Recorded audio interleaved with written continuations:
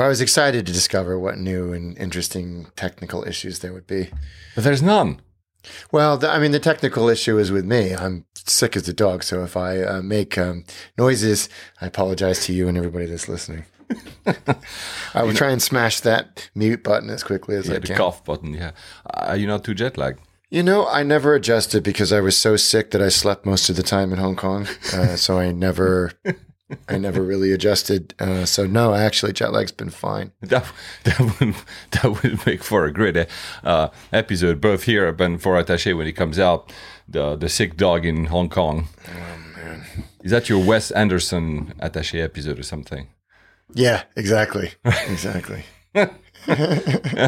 So we'll need this, I guess. I just want to tell you both good luck. We're all counting on you. Yeah, I feel like that. We meet again. It's been a while. Yeah, it's been a while. That's entirely my fault. So I apologize, everybody, for the delay in getting this episode out. No, it's fine. We've both been traveling quite a lot, actually. What have we done? So I've done, just in the first 2 weeks of November, I've done Heathrow, Charles de Gaulle, Orly, Newark, Zurich, Istanbul, Karachi, Doha, Valencia in Spain, and I'm missing one. And man, and I think you've done what for sure. So Helsinki, Vilnius. Have you not done Vilnius? Yes, Vilnius. Vilnius, roads that you still haven't talked about, but that was a while ago. You've got Frankfurt as well. You've had that experience as well. Yeah. Yeah. And you've been to a destination we never covered, actually, one that is very obscure and soulless, Excel. Oh, man, that place, it was a very interesting experience, but that place, it's, you said this, that London doesn't have a good conference center, and that's true. There are a lot of lovely venues, but every city's got like one of those conference centers. This one is so gargantuan. It's just beyond comprehension. So it kind of goes guardrail to, you have, all of these royal institution of X or the association of X, and they've all got these beautiful theaters and all of that stuff. And you sometimes end up there, or you go to the XL, which is like, where they keep the Millennium Falcon. It's so huge and cavernous. But that was World Travel Market, which actually was a very interesting experience. My first time. Oh, okay. I'm happy. Yeah, because the reason I mentioned that, guys, is that that's the date we were supposed to record our previous episode. Actually, thank God we didn't, because I was literally for a day and a half in London saying, let's record one. I would have not had the time to edit or to do any kind of production, and I would have not released it before I came back, which was a few days ago, because I've been basically away all the month of November, so that's fine. But it was World Travel Market. What was the name? Yeah, was it good? Yeah, it was fascinating. I hadn't really prepared. I didn't really know what was going on. It was I was asked to go and participate. That's my motto in life. Yeah, I know. Well, it's not always a bad thing, actually. In this instance, actually, it wasn't either, because I went in with no expectations. I was asked to participate in a conversation at the last minute, and but it was. I'd forgotten how big that place is. I've spoken there once many years ago, but if you're not familiar with World Travel Market, it's basically destinations, airlines, tourism boards. I mean, destinations at the country level, and at the city level. And so you have, these tiny little hotels that have like a train ticket booth sized display. And then you have something like, I don't know, India or Abu Dhabi, for example, or the host sponsor Morocco, which had things that were tens of thousands of square feet, and they look like full permanent installations. So it was quite an experience, and it's basically speed dating, I think, from what I could tell. People going around going, I've got to go to this meeting, got to go to that meeting. Luckily, I didn't have to participate in any of that, but yeah, very interesting to see the angles that people are taking to sell travel in a post-COVID world. Yeah, I've seen some reports actually about it, but it's interesting. And as far as convention centers go, let's be honest, most of the big ones of any city are pretty soulless. They are soulless. Even I don't know, what was the name when we met? Suntech. I don't know if it qualifies as a convention center. I guess it's more like a conference center, but also it's not that fantastic, honestly. Yeah. It's better because it's probably within the city, more like the Excel. At least you get to see Lucy, you're next door. Yeah. You're right there. You get to. It's actually very easy to get to. It wasn't the day I went because there was DLR drivers strike, but there was, There are no drivers at DLR. Well, are they not driverless? I appreciated the irony of it. I don't think anybody that was missing connections or meetings appreciated the irony of that because, yes, the DLR is an autonomous vehicle for all intents and purposes. So I think there was a little bit of trolling going on, but it was one of the big. The robots have arisen, but they go on strike. Yeah, it's time. We always knew this was going to happen. I think we just have to deal with it now. Just accept it. And then I'll play the music for Genkai. Did since you mentioned Abu Dhabi, did they talk about the new terminal at Abu Dhabi? No, it was surprisingly not part of their pitch. So no, I should have asked about that. How's that airport of yours going? Because I was right. Okay, I had a hunch, but I was right. In the previous episode, I said November 14th, and I ended up November 14th. Actually, I was right if I'm very pedantic, because on November 14th, they had transferred all the flights to the new terminal, which is not more called Midfield. And of course, I don't know what it's called, Terminal 1, Terminal A, something like that. Terminal A, maybe. I didn't take any notes, guys, so I'm really sorry. But they started the transfer on November 1, so just a few days after we recorded the last episode, they started having, I think, 10 or 20 flights transferred, and then November 14th, everything was transferred. I had a chance. I could have taken Etihad to go to Karachi, where I went. I ended up going with Qatar. I thought about it for 2 seconds, like, would it not be cool to land on the way there to the old airport and transfer there, and on the way back to transfer in the new one? We had a listener, Mathieu, who went there. Actually, he was on his way to Japan, if I'm not mistaken, and he sent me a few pictures. It looks pretty. It is really huge, man. It's and apparently, I've also met at Karachi someone who lives there. Tells me they've already implemented like facial boarding passes and stuff, so I think you just walk through stuff. He's a resident in Abu Dhabi, so probably get some of the stuff that we can get in terms of registrations of passports and so on. But he says, I just had to walk through the airport from entering the airport to the gate, and pretty much everything but just walking, no interaction. That's pretty great. Yeah, that's pretty cool. And then I'll play the music for Genkai, I promise. But since you just triggered me, I triggered myself with Etihad. They have not joined SkyTeam, but they have joined Flying Blue. So now if you fly Air France, KLM, Etihad, you can actually, earn and redeem miles on whichever for the other. So if let's say you fly Air France, you can redeem on Etihad, or you fly Etihad, you can redeem on KLM. And I think they are exploring, of course, lounge access, reciprocation. Is that a word? I don't know. Ground handling and terminal co-location, which means that you'll see more of these three tied together. Is that something? Is that a road towards joining SkyTeam? That's what I was just thinking. I mean, when you started mentioning ground handling and lounge reciprocity and all of that stuff, it feels like there's somewhere in the depths of one of those offices, there's a roadmap to get them fully integrated. Exactly. At least it feels like that Etihad is waking up from its slump. There was like this big era, then it was kind of going really nowhere. It seems to be back to being something. So at least that's cool. Let's play that music for Genkai before I forget.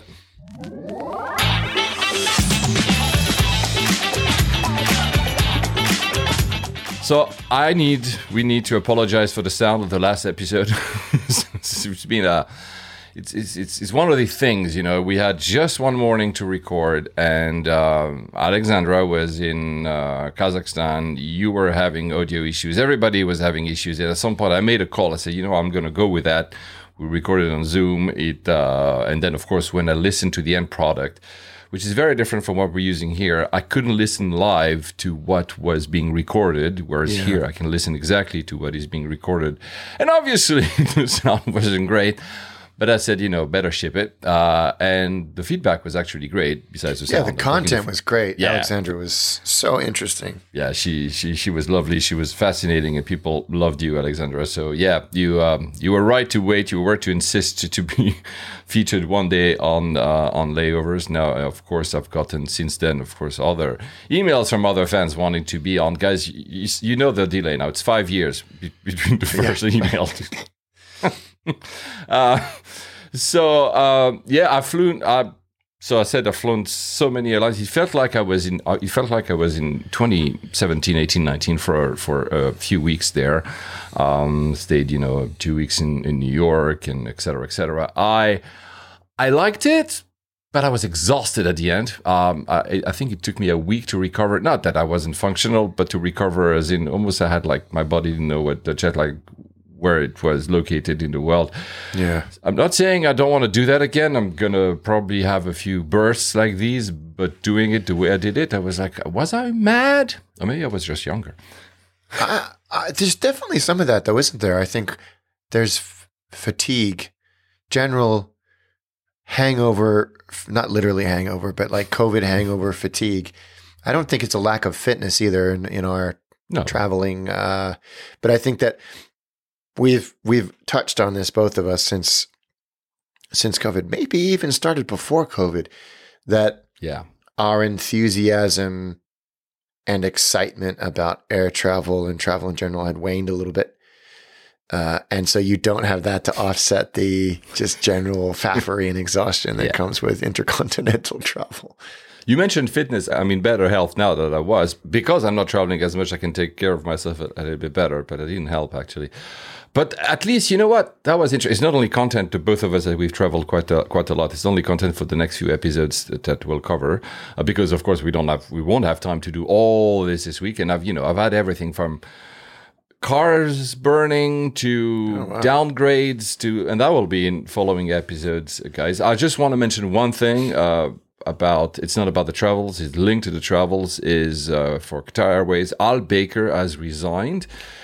That was quite surprising, quite sudden as well. I hope that it's not linked to any health concerns. We're not a gossip show, so we're not TMZ for the airlines. So we're not going to look into it. But it was quite sudden, and after 27 years, I believe, at Qatar, at the helm of Qatar Airways, it's quite a big change, because is one of these key industry players that really reshaped the industry. He was also very brazen, which is why I will regret him.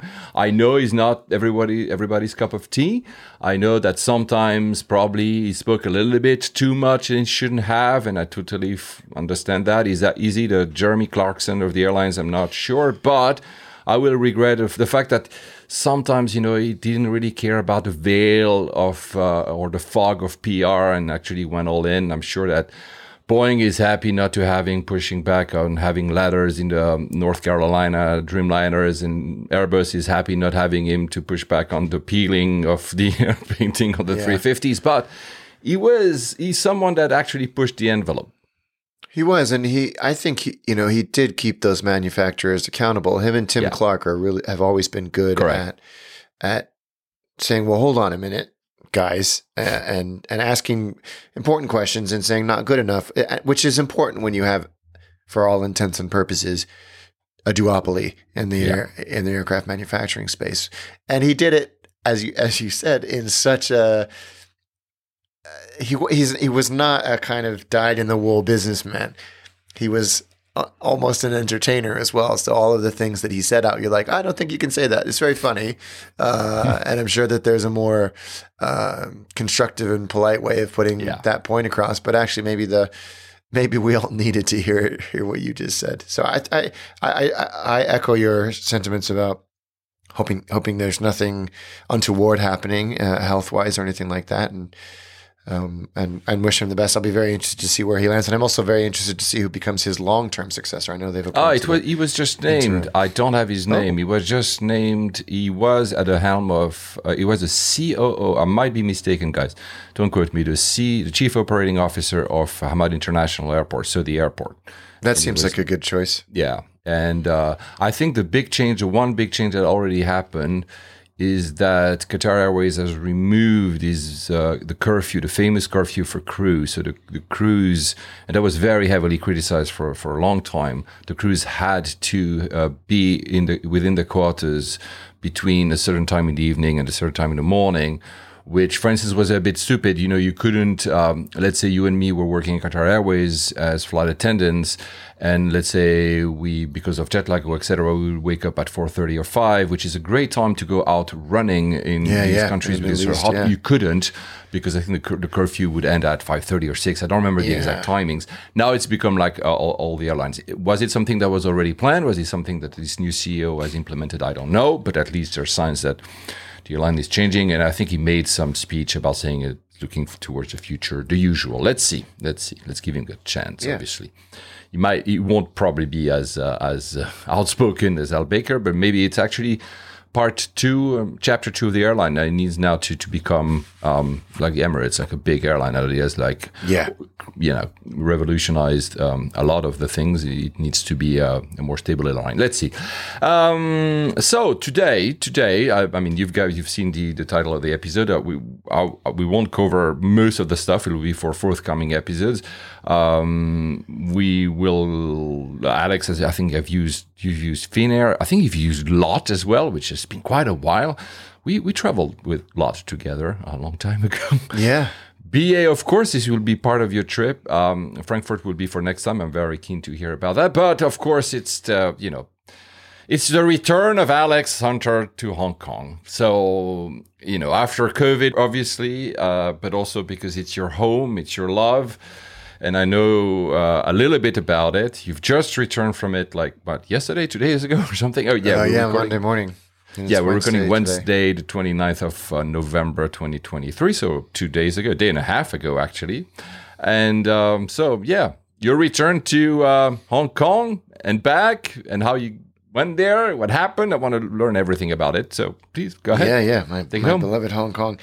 Yeah, I don't know why it's taking me this long. I think it's been a confluence of circumstance that has prevented me from getting back as soon as I possibly could. But Hong Kong, as I'm sure everybody will remember, had some of the strictest COVID measurements in the world. They were going for this bizarre zero COVID goal. Well, I mean, that was ostensibly the reason, but we won't get into that right now. And I don't know if anybody else has seen it, but lately, quite a few of the Chinese airlines have been doing these unbelievable deals from out of Heathrow all over Asia. Not through China, actually, not to China necessarily. So what initially sparked this return was there was a fantastic fare on China Eastern to Okinawa. Oh, yeah, you mentioned it. On Jack's flight, I think, On Jack's flight, who I really admire there. We should try and get them on here one day. So they're very good. They're really good at surfacing these fares that are unusual for the route. And I don't even pay for it. I use the free version. It's really good. It is good. I admire them. I admire the way that they do it, and I admire the way that they run the site. And that popped up, and I've wanted to do an Okinawa episode since I first went there. Maybe even before then, since I saw some imagery of Naha, the main island. And so Greg and I were looking at calendars and everything like that. And by the time I got there, based on my schedule, I would only have about 40 hours on the ground in Okinawa. And that would be multiple legs of flights just to get there and back. And I just thought, you know what, that's gonna. And I tried everything to get there. Every airline, every combination, no matter how I could do it, miles, combinations of miles, one ways, in and out of this, fly to a hub and then LCC to Okinawa. I just couldn't make it work where it would kill me. And as a byproduct of that, I actually found a BA mileage redemption seat to Tokyo from London, which if you're at all familiar with BA or anybody, those are like hen's teeth. They're impossible. So you cannot find them. I keep trying to find one to actually go to Tokyo, and the next available is in 2027 or something. I couldn't believe my luck, and I got it because okay, well, if I fly to Tokyo, then I can. There's a billion flights a day from Tokyo to Okinawa. So I jumped on it and held it. And actually, in that process, I got quite familiar with a lot of these sites that have popped up that I've never used before, but I think in the last 4 or 5 years, the software, I guess it would be, has improved so much in finding mileage availability across multiple airlines. In the past, you would have to go to each airline individually. Yeah. And even then, if you wanted to find a seat on, let's just say for argument's sake, BA, and BA was showing no availability, there were sometimes tricks to go on like Qantas or American and find it. So you would then have to go to each site individually. From the partners, exactly. Yeah, and to find the same flight, same seat on the same flight on the same airline. Now it would seem that there are these new services that will do that for you, and they will give you a couple of searches for free, and then you pay a nominal amount to do. Yeah, there's quite a few. Have you found one that actually covers, because usually they still cover, for instance, one alliance. Yeah. It's rare that, you still have to use multiple ones. But I mean, they're better. Yeah, it's true. They are better. And I think that they've found that sweet spot of doing the heavy lifting for you. Mm-hmm. And then you can go in and actually go to the website. I mean, it will say, there are 12 possible websites you would need to visit to find availability on this flight. We've checked them all. You can ignore these 10. Just go and look at those 2. We think these are the numbers, but you would need to go and check yourself. And that in and of itself is incredibly useful. So I got quite familiar with those. A lot of them offer alert services. So when a seat is released, they immediately ping you. Yep. And you can do it by class. You can do it by date. So that was really interesting to learn about and try and get my feet a little bit wet with that technology, because I feel like I'm going to be using it more and more. And you and I have had conversations about our mileage buckets and how they're becoming just less and less valuable. Yeah, because of the devaluation, we said on messages in the past 6 weeks, guys, we said, I might as well use it.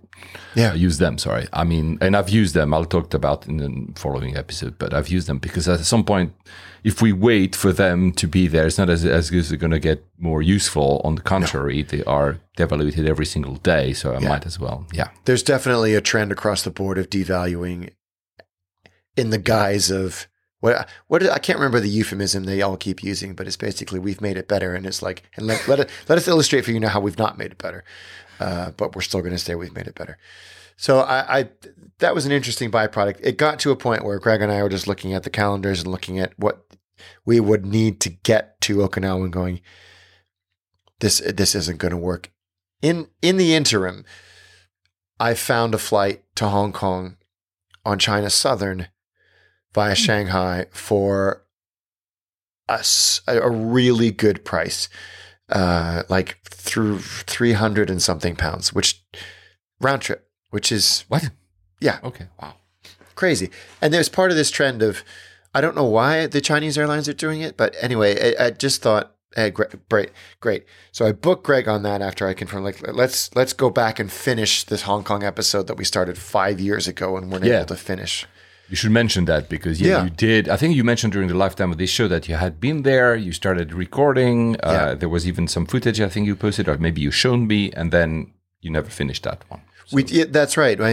In late 2018, we went to film, ostensibly with the goal to discover how much Hong Kong had changed in 1997. We filmed for 3 days, but we didn't quite get everything we were hoping for. So we just said, look, let's come back in a few months. And we'll figure it out. We'll finish up. But unfortunately, life and the world had different plans, and we never got back. And it's just been sitting there, waiting to be finished. And of course, lots of things have happened in the world and in Hong Kong's life to change the narrative of that fairly substantially. So we jumped at that opportunity. I booked Greg on that flight. It was like a 4-hour layover in Shanghai on the way back, and a 2-hour layover on the way there, and a 2-hour layover on the way back, which didn't seem horrendous on paper. Because of my timings, I could not take advantage of that fare. It wasn't available every day.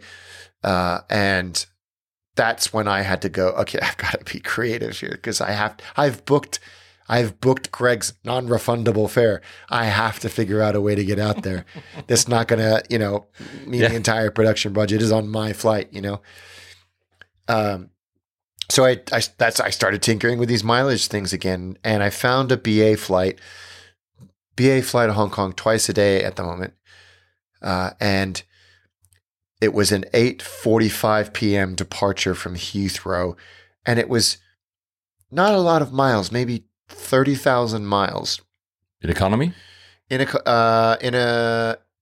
premium economy, actually. Oh wow, 30,000. Yeah. So maybe I think return it was or one way? No, one way. Okay, yeah, okay. So if you think about like a 75,000 round trip is about what you would expect to do for premium economy. But Correct. Here's the thing that blew my mind about this.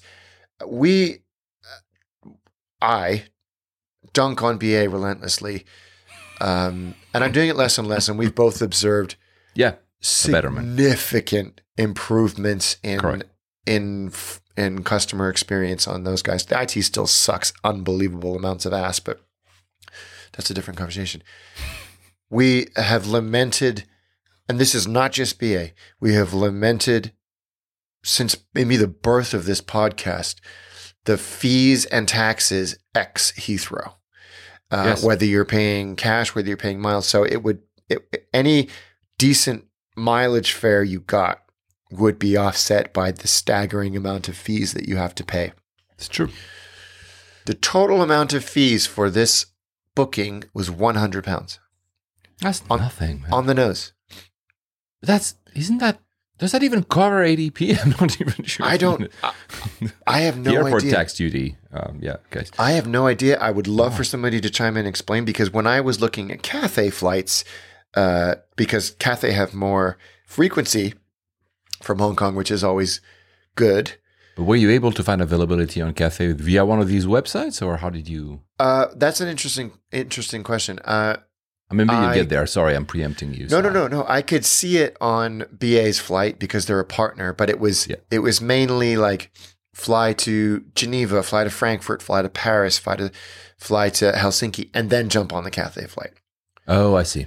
So it was BA connecting to Cathay within Europe, but then I could go on the Cathay website and look at their availability using Asia Miles to do that.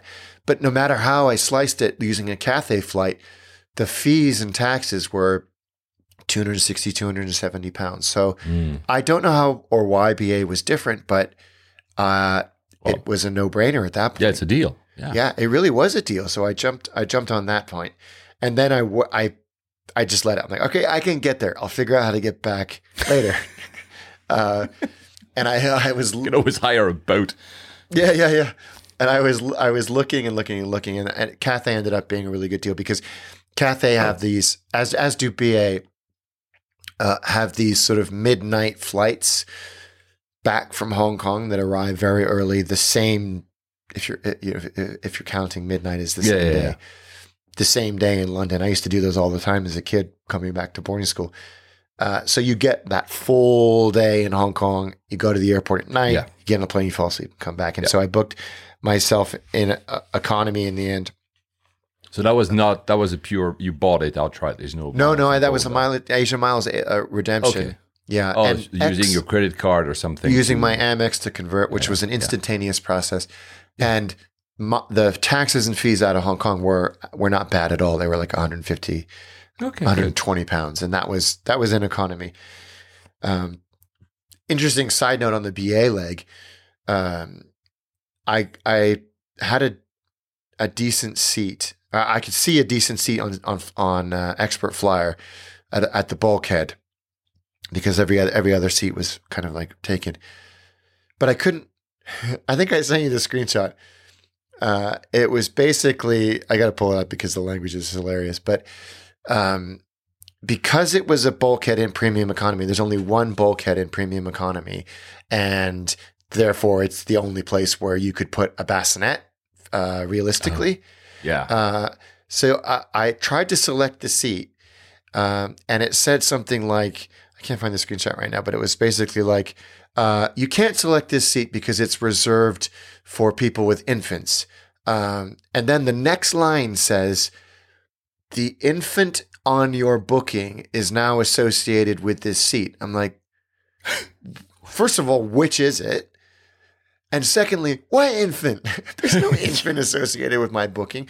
Anyway, it was a pop-up, so I couldn't. They give you an infant for free. They give me a baby. It's a part of, like, you get an eye mask and some earplugs and a baby, if you've been particularly poorly behaved. But I was like that. It was BAIT in a nutshell. It's a nanny service. You're taking somebody else's baby from the flight. And you take care of, Oh my God, my mom had to do that. She did that for Cathay. She would ferry back us 12 between 12 and 20 of us snotty turds across and then fly straight back. Anyway, I was like, the seat's free. I can see it's free. I can also understand why they would block it for the airport. But then somebody told me this trick, and it might have been you. I went on Royal Jordanian on their website, and I did manage my booking, and I put my BA, PNR, and my surname in there, and it pulled it up straight away, and seat map, and I could select that seat, and I could continue, and then I go back on the BA website, and there I am sitting in that seat. Oh, wow. Which is much better than the integration between BA and Iberia, because I'll tell the story in another episode. When I tried to do that, both websites, Iberia on one end and BA, would not show the same seat. Which is like, which is it then? So BA in that case actually listened to Royal Jordanian, and oh, that's great. Well, I did wonder, like, am I actually going to have that seat? But yeah, of course. It was. I thought that was so strange. But it in terms of the redemption process and all of that stuff, and then paying for it and all of that, it was actually very straightforward and surprisingly cheap. And I booked myself on the 8:45 p.m. flight from London to Hong Kong, which got into Hong Kong at around 7 p.m. the next day. And there is also a 5 p.m. departure from London, but it wasn't showing any mileage availability. So I set up an alert on one of these things so that if it did, because that arrived at 2 p.m. in Hong Kong, and I have a little bit more time to go and film and do some scouting and stuff like that. And sure enough, I got an alert, went on the website, was able to change it with no fees, no nothing. You were able to change on BA.com? I was able to change on BA.com, yeah. And that was a very straightforward process to change it. Managing mileage redemption and mileage bookings on BA actually works quite well. Well, I had some issues. Yeah, it's true that if it's it's okay. Actually, no, it's not. It's not the best, but it works. No, I'm being unfair. But I think what I like about it is it's instantaneous. So if you book it, the miles are taken from your account. The ticket is allocated. There's no manual intervention. There's no, and if you cancel a mileage thing, you instantly get your miles back, and you instantly get whatever taxes and fees you paid back. Yeah. There's no like, we'll get back to you in 7 to 10 weeks. Yeah. Which I like, and a lot of airlines don't do that. Do that. So I eventually settled on those two flights. It was a 7878 on BA, and it was funny. I sent you this message when I arrived at Heathrow.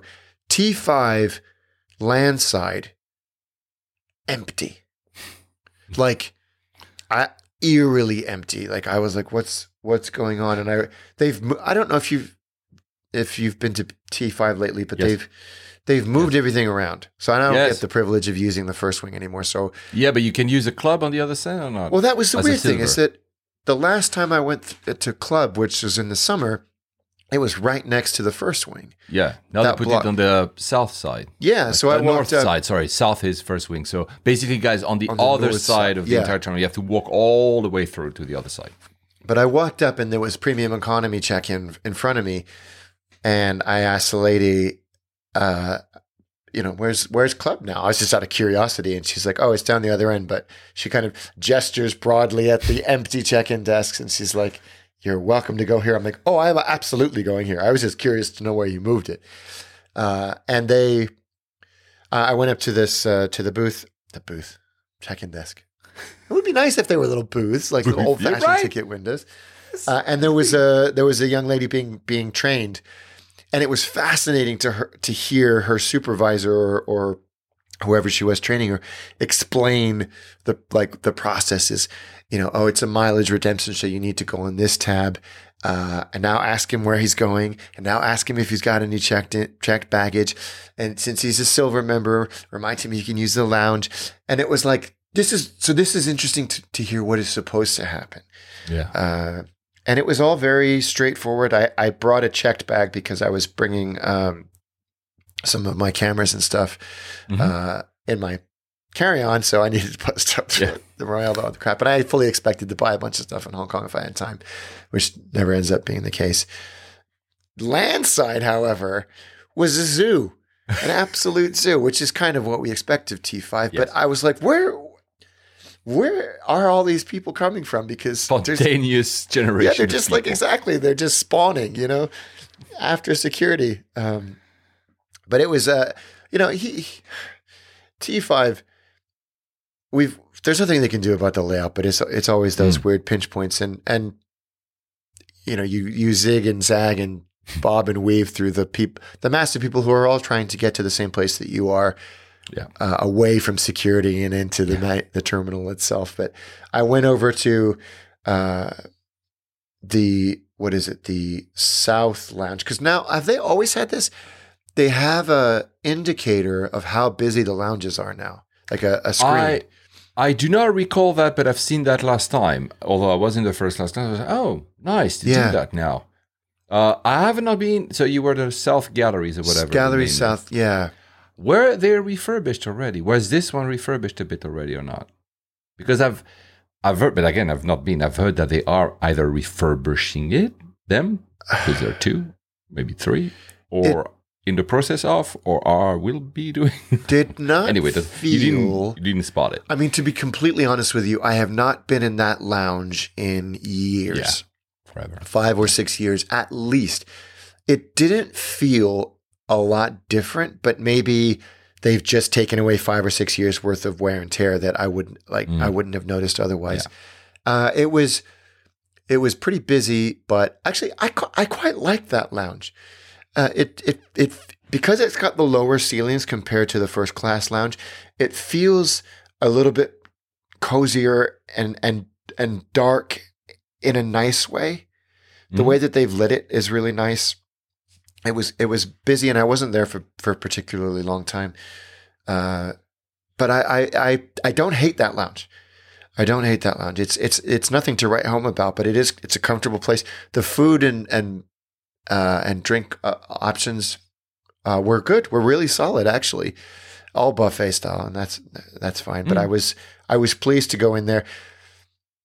Again, furthering the theme of BA's customer experience resurrection, the gal that let me into the lounge was bubbly and cheery. It's the kind of tone that you would expect at Virgin Atlantic, that kind of what they use as a differentiator between the sort of stiff, matronly BA. She was very casual, and I liked that. It was personable, and it was nice. And our interaction lasted 10 seconds, but it was like, this is you I'm talking to. I'm not talking to a robot, and you're making eye contact as if, we were having a genuine moment. But yeah, so it was good. And and like I said, I didn't spend a lot of time there. The flight was going out of the B gates. So I did what I always do, and I walked and I'm really glad I did, because the way you get to the walkway is you join everybody else in the elevator to go down to level -2 to take the train. And then you go down to -4, which is where the walkway to the B and C piers is. And it stopped at -2. And the sea of humanity that was in front of me, I was like, I feel justified in this decision of walking. Not that I wouldn't have anyway, but it was. I've never seen that many people deep waiting for the train. Yeah, same experience last time I went. Yeah, I also walked. Yeah, I almost and always also find walk. this train particularly slow, but it's not slow. The when it rides, it's slow. Waiting for it, there's not that many. Yeah. In the process of like opening the doors, I realized for security reasons, pardon me, they have some personnel goes inside and see there's no bags have been left, whatever. But it takes forever. When I compare that to pretty much any other train I take, whether the Qatar one, the new one I've taken recently, which I won't talk in this episode, it always feels like, so I'd rather walk, because by the time I've done all this, I'm pretty much already there. Yeah, exactly. And it's nice to stretch your legs before you do a flight of any length, really.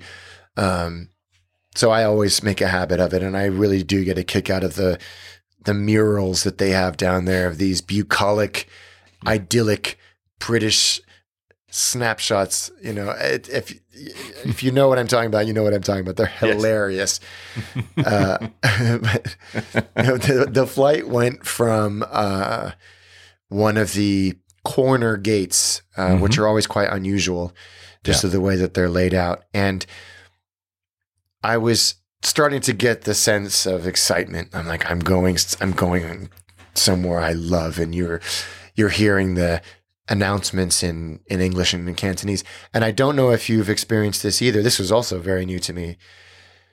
They now have these automated boarding announcements at the gate. These clearly AI generated. Yes, exactly. It's still a bit uncanny. It is, As in, you can still see it's generated. Maybe in a few years it will be completely not obvious, but yeah. So it doesn't. You don't have the person with their mouth really close to the microphone at the check-in desk saying "Welcome to flight," blah blah blah, and you're going, "What did she say?" They're very clear. They're very concise, and I think it's a really, really good idea because it frees up the check-in agents to deal with all those people who go up to the check-in desk and say, "Are we boarding now?" Or "Can you move my seat?" Or blah blah blah. By the way, parenthesis, nothing to do, but it's just AI generative voice. I cannot recall. I was on a call with an airline. It was not BA, and now they have that to answer you. It's clearly AI generated. As in, it's not these weird recordings with these preset answers and questions. It's clearly listening to you and answering something that makes sense. Mm-hmm. However, you can still make out that it's limited at what it can do because it has a preset still somewhere, like some playground. Yeah. And it was so frustrating because literally for the first 10 seconds, I'm like, oh, I'm talking to someone, and then not. And then I would ask for something specific, and clearly it was not within the parameters of that, let's call it AI, whatever, LLM. And I was starting to get, pissed off. And I was like, give me someone. But it's actually, that's the future. Sorry, end of parenthesis. No, I think you're right. And I think that it's a sensible use of that technology, whatever you want to call it, to do that type of thing, because it's so much clearer and it's so much easier to understand. And I think it removes any ambiguity because they're scripted and they're tested and they're scripted and they're for the messages in the airport, that's for sure. It makes so much sense to do it like that. And it avoids the we are going from gate A, change of tone. Well, exactly. There's that too. So it was difficult to tell from the gate area because those gates at the end of the piers, the north and south ends of the piers, they kind of merge into each other. There's like two or three gates at least that merge in. So it's really hard to tell, looking around, like how many of these people are going to be on my flight. So it was quite difficult to tell how busy the flight was. But we boarded pretty promptly, actually. They started with group numbers, and they were really on it about checking group numbers when people were boarding. They had somebody at the front of the entrance to the Tensibarium maze checking passports, checking boarding passes, and turning people away, which is so refreshing to see that. Have you seen, by the way, Ed Parsons posted that he's now Group 0. No? Yeah. What the hell's that? Yeah, because it's GGL, gold guest list. So he's just posted, I think it was on Instagram, Ed Parsons. You can always chime in on Twitter, wherever you want, or just send us a text and email. I think it's Group 0, which I guess it's it's a way to say, Group 1 is gold and first or business or whatever. So then Group 0 means like you need something higher to process GGLs first. So he had the boarding pass when it said Group 0. And I think BA is trialing it. I don't know if it's fully set. Wow, that's interesting. -1. Yeah. -5. Group Theta. Yeah, I would be interested to see. Ed, let us know what that means. In terms of boarding group, like when do you board? How do you board? Does somebody carry you onto the airplane? I want to know all of this. That's fast. No, I didn't know. Old. Yeah. I can't remember if I actually concluded this point, but I did actually get that bulkhead seat in the end. Oh yeah, I did say that. Yes, you did say it. And I kept an eye on Expert Flyer. Is it on the Dreamliner? Is like 232 on premium economy? 242 maybe. Like I can't remember, but it's definitely 2 on the outsides. And on Expert Flyer, the seat next to me had been blocked. Okay. So I was like, great! I even have a little bit. That's of the infant. That's the infant. Yeah, this is the infant that I'm supposed to be taking with me. And sure enough, I got my bulkhead seat, and everybody else boards, and it's sort of, I would say, 70% full, and push back, and the seat's empty, and I'm like, oh, great, yes, no one next to me. This is great. Bingo. Take off reasonably on time from the northerly runway, and I'm looking on Plane Finder seeing who's around me and Flight Radar. I take off, and I'm like, okay, well, this is going to be a long one. It's just going to be just shy of 13 hours because we can't fly over Russia. So yeah, this routing is going to be a long flight. So I might get settled in. And about 10 minutes after the seatbelt sign goes off, flight attendant comes up to me and says, I'm going to be putting someone next to you. I'm really sorry. And I'm like, she's like, their IFE is broken in economy, and there are no other seats in economy. So I'm like, okay, that's fine. I don't mind. Like, I'd be pissed if my IFE didn't work for 12 and a half hours either. So fine, bring him up. And the guy was like, chill. And we just sat there and ate. But the routing was interesting because you go down and join the queue as if you're going to go to the Middle East. And there's always that long line of airplanes. Yes. And then at the Black Sea, you start to go east and you go over Turkmenistan, Kazakhstan, and you enter China in the northwest corner before arcing over and then cutting almost directly down south to the west of Hong Kong. And then when you're parallel with Hong Kong on the latitude, you do a sharp turn to the east before you go up. But it means that the flight there is long. Even with tailwinds, it was 12 and a half hours of just, that was the longest flight I'd taken in a very long time. I was about to say, because with COVID and everything, that must have been one of the longest flights you've taken for a while. Yeah, it really was. And I hadn't been through any of that airspace in forever. Because why would you when you would ordinarily? Meanwhile, 5 hours later, Greg departs from Heathrow on China Southern to Shanghai. He is allowed to fly over Russia. And so we land at the same time. No way. I was like, you bitch. That's frustrating as hell. Including his layover. No, he landed in Shanghai at the same time I landed in Hong Kong. Oh, I see. Okay. But there's a little Greg story. Very efficient layover, because I've done layovers in Shanghai. They were pretty good, but not that good, as in it's a big airport. No. And BA premium economy seat is comfortable, and there's not a lot to say about it. That the cabin crew were actually really friendly. And they didn't know me from Adam, but they were really friendly and personable and chummy. The food was appalling, just grotesque. And I couldn't really see any differentiation between what we got in premium economy and what they had in economy. Even the pre-service drink is just orange juice and water. There's no champagne anymore.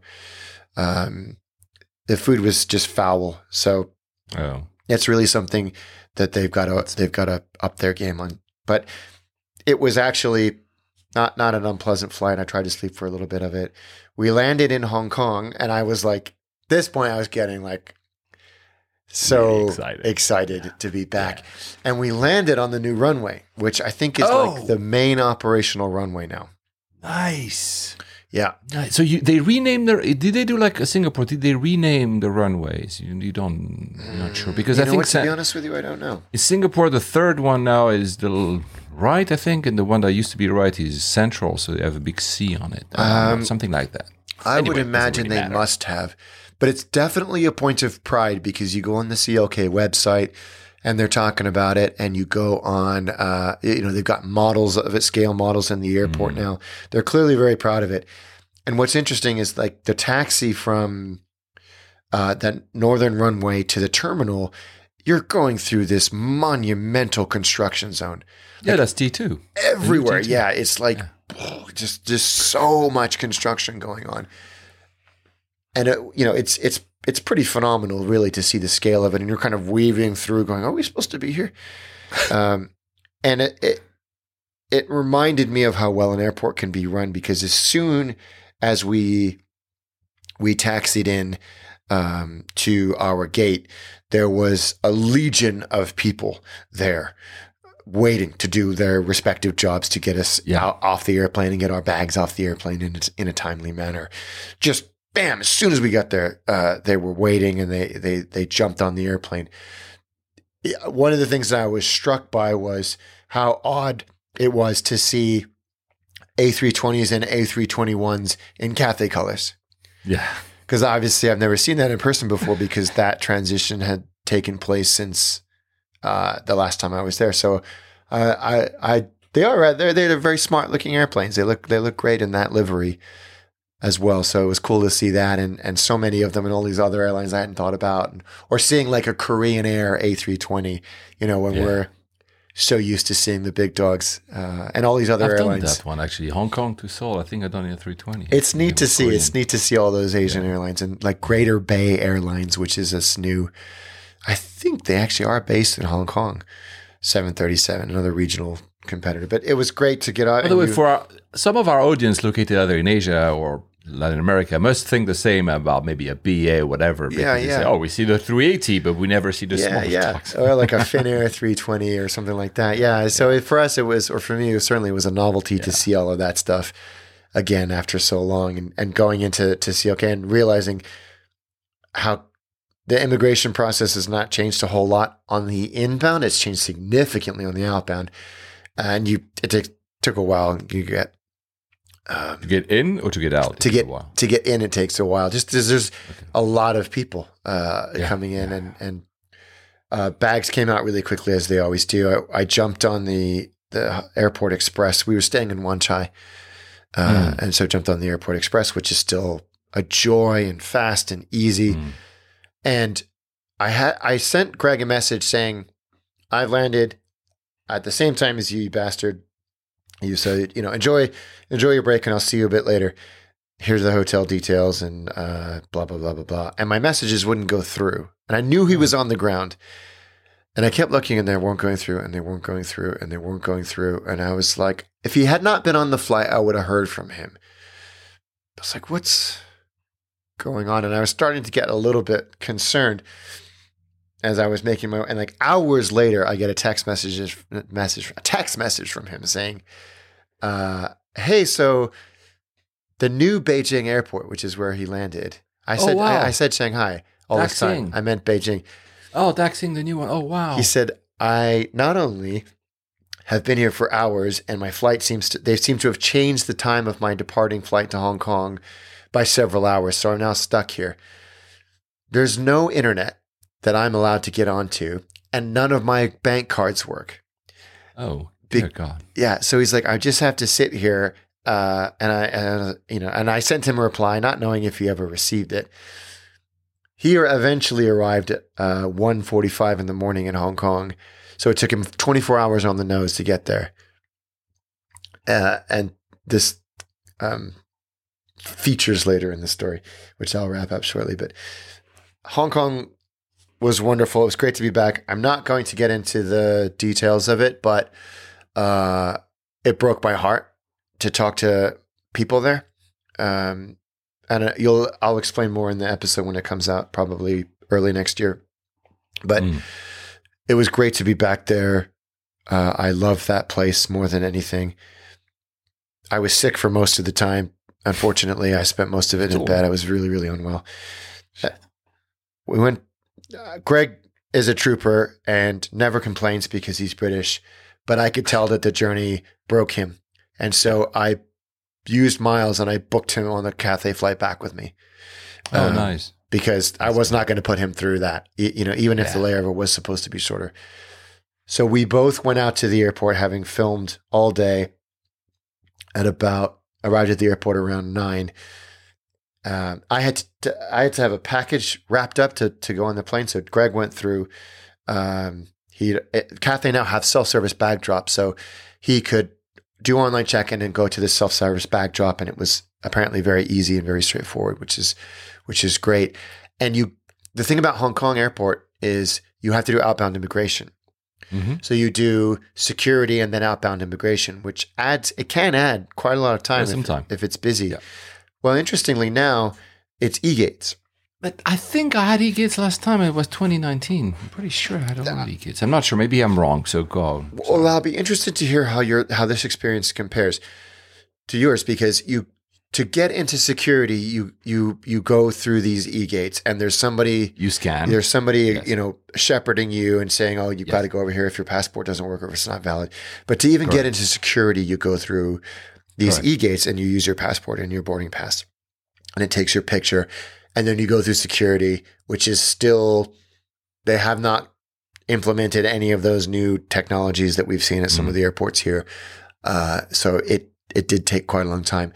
And then when you get to immigration itself, you have another set of e-gates, and you go in, and because you've scanned at the beginning, you can use these second set of e-gates to go through the actual immigration screening. It worked flawlessly. It was no problem.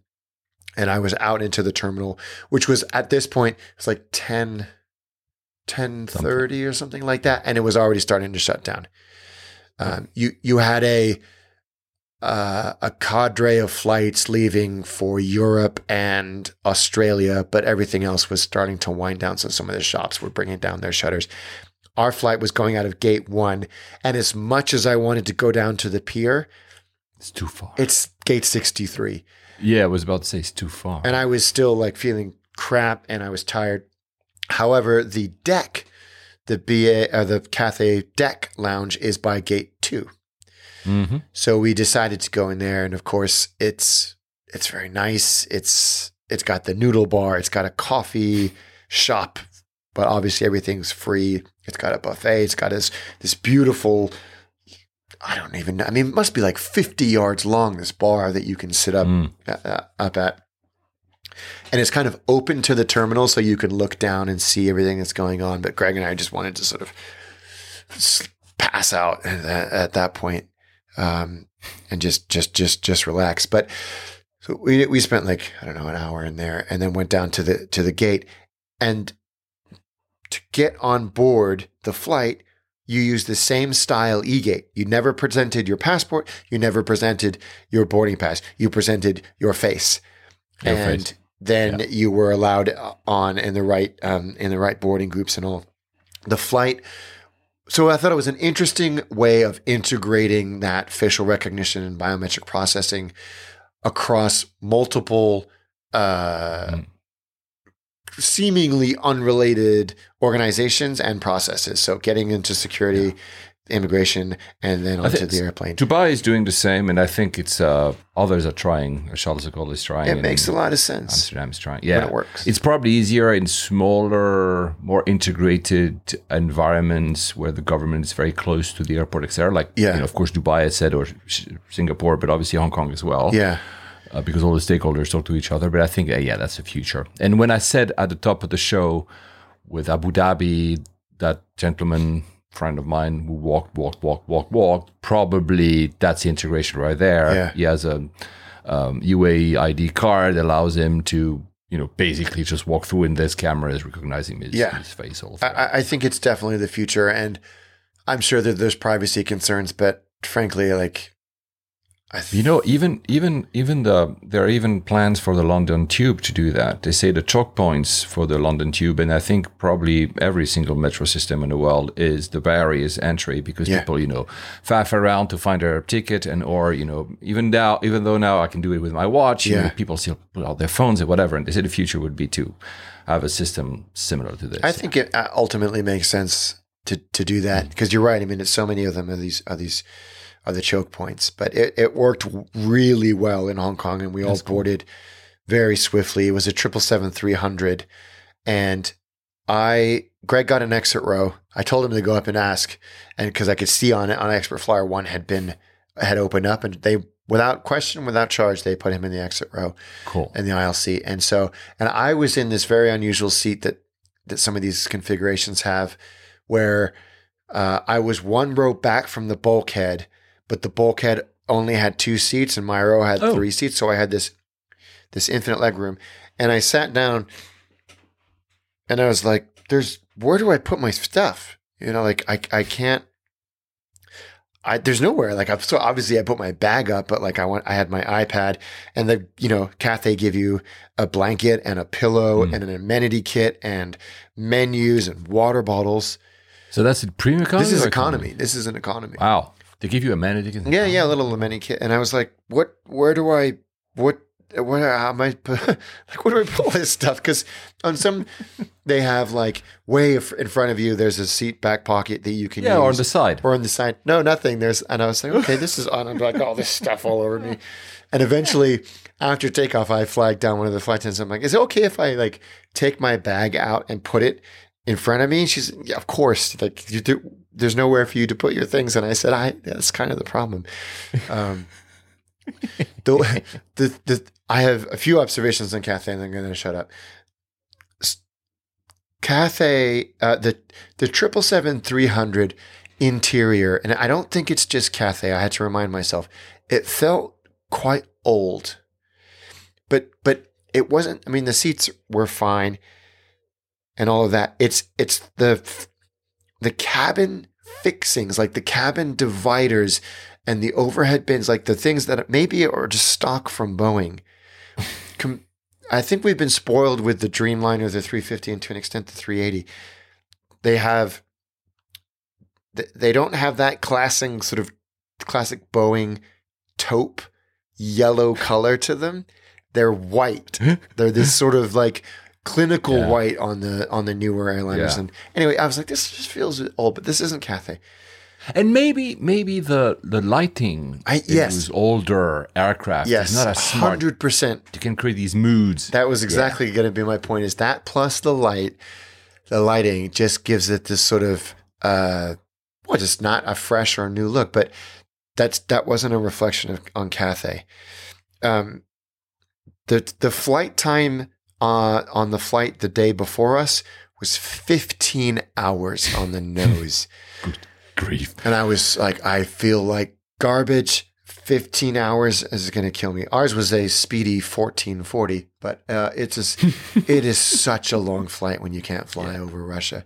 Yeah. But the Cathay experience, even in economy, even despite all of the things that we've heard about the downfall of that airline, was really, really good. It was night and day. Like just from the meal service, that seatbelt sign went off and they were up and we got our meal so fast. Not like hours and hours. Because by this time it's like 1:30 in the morning for everybody. Yeah. Almost 2 o'clock. They got those meals out. Bam, bam, bam, bam, bam. Super fast. And it was delicious. Really good food. Good selection of. It wasn't like super crazy friendly service, but it was damn efficient. They got that meal out and cleaned up so quickly, and it was all edible and substantial. Really, really impressive. The other piece that was really impressive was the IFE. I have never, it shits all over Emirates in terms of depth. Wow. And Emirates is the gold standard, say. Right? Like I was blown away by how much content they had. Wow. And maybe it was because it was like, I love that movie. I love that show. But it was so well considered. It wasn't just the latest season of South Park. It was like 10 South Park greatest hits episodes. Like I was like, somebody thought about this. Just the depth of content in there and the quality of content in there was so impressive.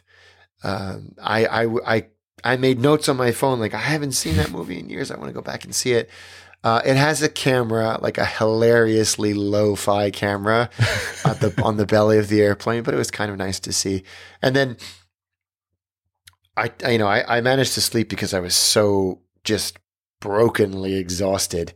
But as soon as the meal service was done, lights went out, everybody went to sleep. They were constantly coming through the cabin to see if anybody needed anything, cup noodle or ice cream or something like that. And then about 2 hours before we landed at Heathrow, they provided a breakfast. And of course, there's an Asian breakfast option, and those always travel way better than a Western breakfast meal. And it was actually really, really good. We land bang on time at Heathrow, and we get to the gate at T3.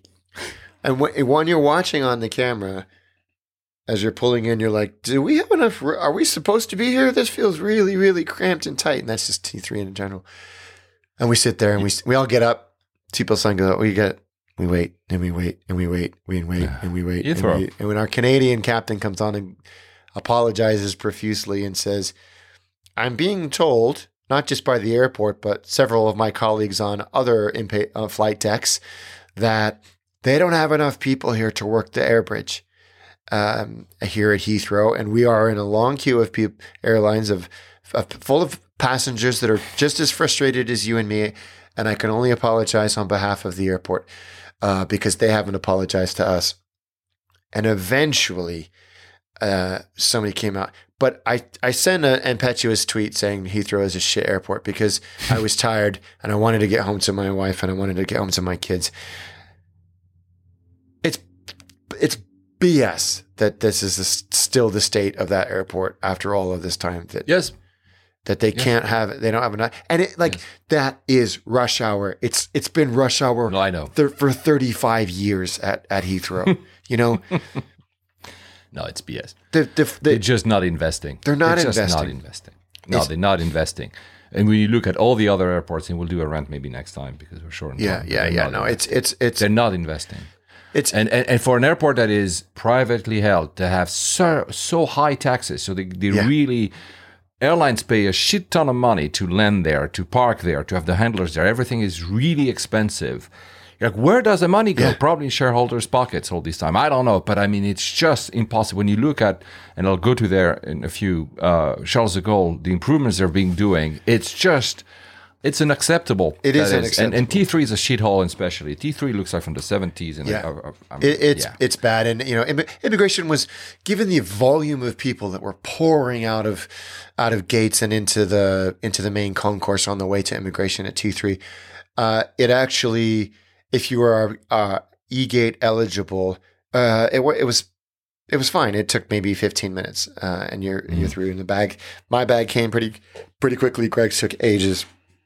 And then we both went on our merry way. So I'll wrap it up there. But it was so good to be on Cathay. Maybe I was looking through rose-tinted glasses. If I flew Cathay as frequently as BA, I'm sure I would have some gripes too. But it was good to be back there on that airline at that airport. I was so frustrated that my trip was really dampened, muted by illness, and I'm hoping to go back there in a couple of months and re-experience. Couple of months, nice. Yeah, because I'm pissed off, Paul. I really didn't get a chance to do as much as I needed to do for the episode. So, to be frank, just looking at a very few, but still few pictures you've put on your Instagram stories, I said to myself, I need to go next year. Yeah, without purpose, just to go for 3 days and do a few things, walking around, the food, the pictures I love to do, you know, stuff that it's been 6 years, 5 years, I don't know, 2019. But yeah, I want to go. I don't have that same relationships you have with that city, with that place, obviously. But seeing what, I want to go. I definitely, from the outside, it's back and it's great. And I enjoyed it very much. Good. Well, a few things before I go to my flight, because reacting to what you said on BA, good news. Not on Heathrow, but on BA. So there was Investors Day relation, something that happened a week ago or 2 weeks ago, perhaps. And I can see on the camera that Alex Narodi spoke for an hour. He's dying in coughs, but he's pretty. Yeah, sorry. No, don't be sorry. I hope you're all right, because there was quite a succession of coughs right there. So BA is investing 2.5 billion in customer experience over the next 3 years. So that's IAG. So Luis Gallego is his name that I said that. So that's good news for BA. Hopefully we've seen some of the reels, and I'll talk a little bit in a few about that as well.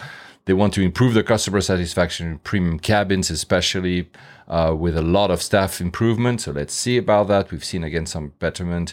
All Heathrow long haul will have the club suite by 2026, including the 380s. The 380s the refurbishment will start in 2025, late 2025. By the way, currently 60% of the fleet leaving from Heathrow is has the club suite. That's for those who are interested. They want to do it. That's interesting in terms of Avios. They want to have that's the term they said, consistent recognition of status across all the brands. Let's see what that yields. Does that mean that now that if you're, I don't know, silver like you on BA, you will have a similar level of recognition and similar wording in Iberia? What does recognition mean, though? I don't know. That's what they said. That's what I'm saying. It's a bit cryptic, but I guess they want to kind of find a way to make you feel the same in all the airlines that belong to the group. Consistent tiers across all the airlines as well. And they want to also have that all the airlines that use Avios, so currently it's, we've said it, Finnair is going there and Iberia, that you can get your balance on each of them, no matter where they are. So if you're on BA, so it's a Avios. central... Yeah, which you can already do on Qatar in a way. I've linked my accounts and I'll talk about that in a following episode, and you can actually transfer very easily. So they want to do that by next year. They also want to improve how you can pay with Avios, as in you could discount your tickets down to £1 and still pay with Avios. Apparently, that's so not less of the tiers, but like a granular level of use of Avios. That's a good idea. Apparently. They want to do, and that's come to Heathrow, they want to do a large improvement in punctuality. Yeah. But you know what? They admitted, and that's interesting, BA said 2/3 of the cause of delays is down to them. So down to BA. Oh, that's... I was about to jump to BA's defense and say they're working at Heathrow. So 2/3, wow. 66... I don't know. It's so they admit it. So I mean, they said, we're wrong. We're not doing great. So we're going to improve that. So that's not nice. What I also noted it was long, and I'm going to stop because I'll never go to my flight. I also noted that, we're getting to 4 years into the pandemic. There's no more pandemic, but you know what I mean. 4 years since it started, and we said when are we going to see the same level of aircrafts and cabins and in 2019? What I didn't know is that currently there's the capacity of premium cabins is not at all where it was in 2019. It will not get back until 2019 levels until 2026, which is probably why business is so expensive as well currently. I think it's... I don't have the numbers, but I have a memory that we are only at 60 or 70% of premium cabin levels in 2019. So it's interesting in terms of availability. Yes, in terms of simply seats available. Right. Yeah, that's interesting. And apparently that's because a lot of the aircraft are being retired, and it's a whole process that is being underdone. There's also the refurbishment. So yeah, it's interesting. And what else did I want to say? Yes, they say, BA said, full-scale, that's their term, full-scale refurbishment of all the Heathrow lounges. They've done part of it. So I've been to the first-class lounge recently. Clearly, they replaced some. So they're listening to layovers. You remember my rant about it being old? Yeah. They've changed some of the seats. The terrace hasn't changed, but all the rest, you have newer seats, newer sofas, especially the dining area has changed. They're like big sofas. It's pretty nice, actually, that dining area. So it's clearly not that full-scale refurbishment, but they already have improved it because they've listened to our episode when we said that. When I went, the champagne bar was under reconstruction, so apparently they're redoing. But the plan is to completely redo all the lounges within the next 3 to 4 years at Heathrow. So that's interesting.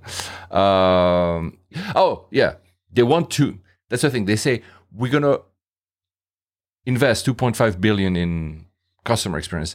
And then they said, we're going to redo the entire IT. They didn't say the number this time.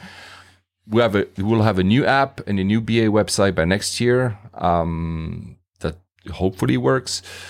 But the thing is, they didn't really mention, as far as I remember, all the back end. So I hope that is getting improved, because you can have a flashy app. If you cannot do a change of like I had issues to do a change of flights on the app, then it can be as cool as it is. It needs to follow in the back, right? So yeah, lots of investing apparently in IT as well. Let's see. Hopefully. I mean, at least they're putting their money where their mouth is. It's a good sign. They're realizing that they're an issue. They're realizing all this. They've admitted some faults. They are working on it. There's obviously a serious culture change going on at that airline, which is great, which is needed. And we've seen some of the stuff. Yeah, sure. What time is it? Do I have time? No, I'm not going to do that. Maybe I'll do it at the end, and then I'll come back. So because otherwise I'm going to miss my... So how did I get to... Yes. Very excited to hear. How did I get to New York? So that was a bit of a... Here in the last episode. Yeah, so so the reason, and I'm going to get, I mean, you'll see it probably in the description notes, so it's not a big surprise unless you have not read them. The reason I've decided to do this is for two. One is because it's cool to do it for layovers, because I wanted to discover it. The other reason is simply because the clients I was working, there were two clients I was working with in the US. One of them had a partnership with them and said, when it came down to, how do you negotiate with your fee, like you do, Alex, as well? How do we do the travel expenses, etc.? They said, we have a partnership with that airline, so we can comp it. Would you like to try it? And usually, when they tell me that, I say, no, you give me a budget, because I want to handle all my flights in case I need to change, in case also because I want maybe to do something cool, or maybe anyway. But when they said the name, and I'm going to say it now, that mind of mine stopped on my tracks. I said, So they said, Paul, we have a partnership with La Compagnie. And I was about to go like, no. And I was like, the all business class airline. Yeah, actually, I want to do that. So the downside of it, which is why the routing makes no sense, the downside of it is, of course, they depart from Orly to New York, so Newark, actually, so New Jersey, instead of departing from London, which clearly makes little sense, but I wanted to try them. They used to, you probably remember, Alex. Yeah. They used to fly from Luton for a year, I think, right at the birth of this podcast, 2014, 2015. I mean, Luton, for crying out loud. But they were doing Luton, but they left the UK in 2016, I think. So now they've concentrated their efforts on, I thought, only to Newark, but I realized, and you realized as well, because we were trying to understand the business model of that airline, they have only two aircraft, 321s, Neos, and they fly from Orly, they fly from Milan Malpensa, they also fly to Saint Martin's in the famous, the landing that is all over YouTube in the Caribbean, and of course Newark. And they have also a few other, I think they're going to Libreville, which is the capital of, is it Libreville, the capital of Gabon, which is I think it's, let's be honest, I think there's oil money there. Elf, the biggest, is it still Elf? The equivalent of BP in France. I think there's probably a reason why everybody would fly business class there. I don't know. Maybe I'm mistaken, guys. If we have listeners from Gabon, please tell me I'm off and that I'm completely... But anyway, they have two airlines. They have two aircraft. I can't get over that. Two aircraft. And the ride is pretty long. Pretty long. It's 7 hours. We're not talking the 12 and 14 and 15 that Alex just did. But so 321 Neos. They used to have 757s, 200s. Also all business class, but older, clearly, if you look at the pictures. They will have 321 long range coming in 2025, I think. It's a 10-year-old company.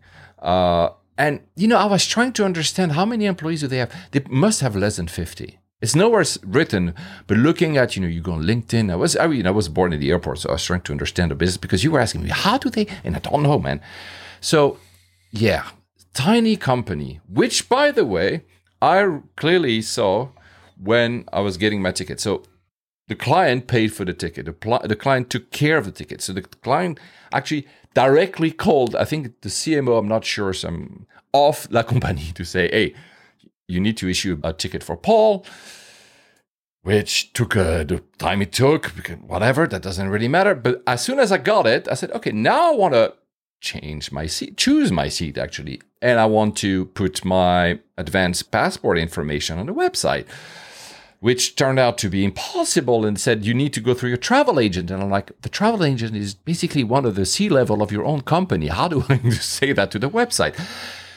So I called, and there's an international number, and there's a number in Paris and a number in New York, right? When you get to them, it's nice, but it took me 3 days to reach someone to talk to. Oh, no. So, because again, if you call roughly before a flight, there's going to be people, less otherwise. It's not a shade on the company. What I'm saying is that clearly it's a small operation.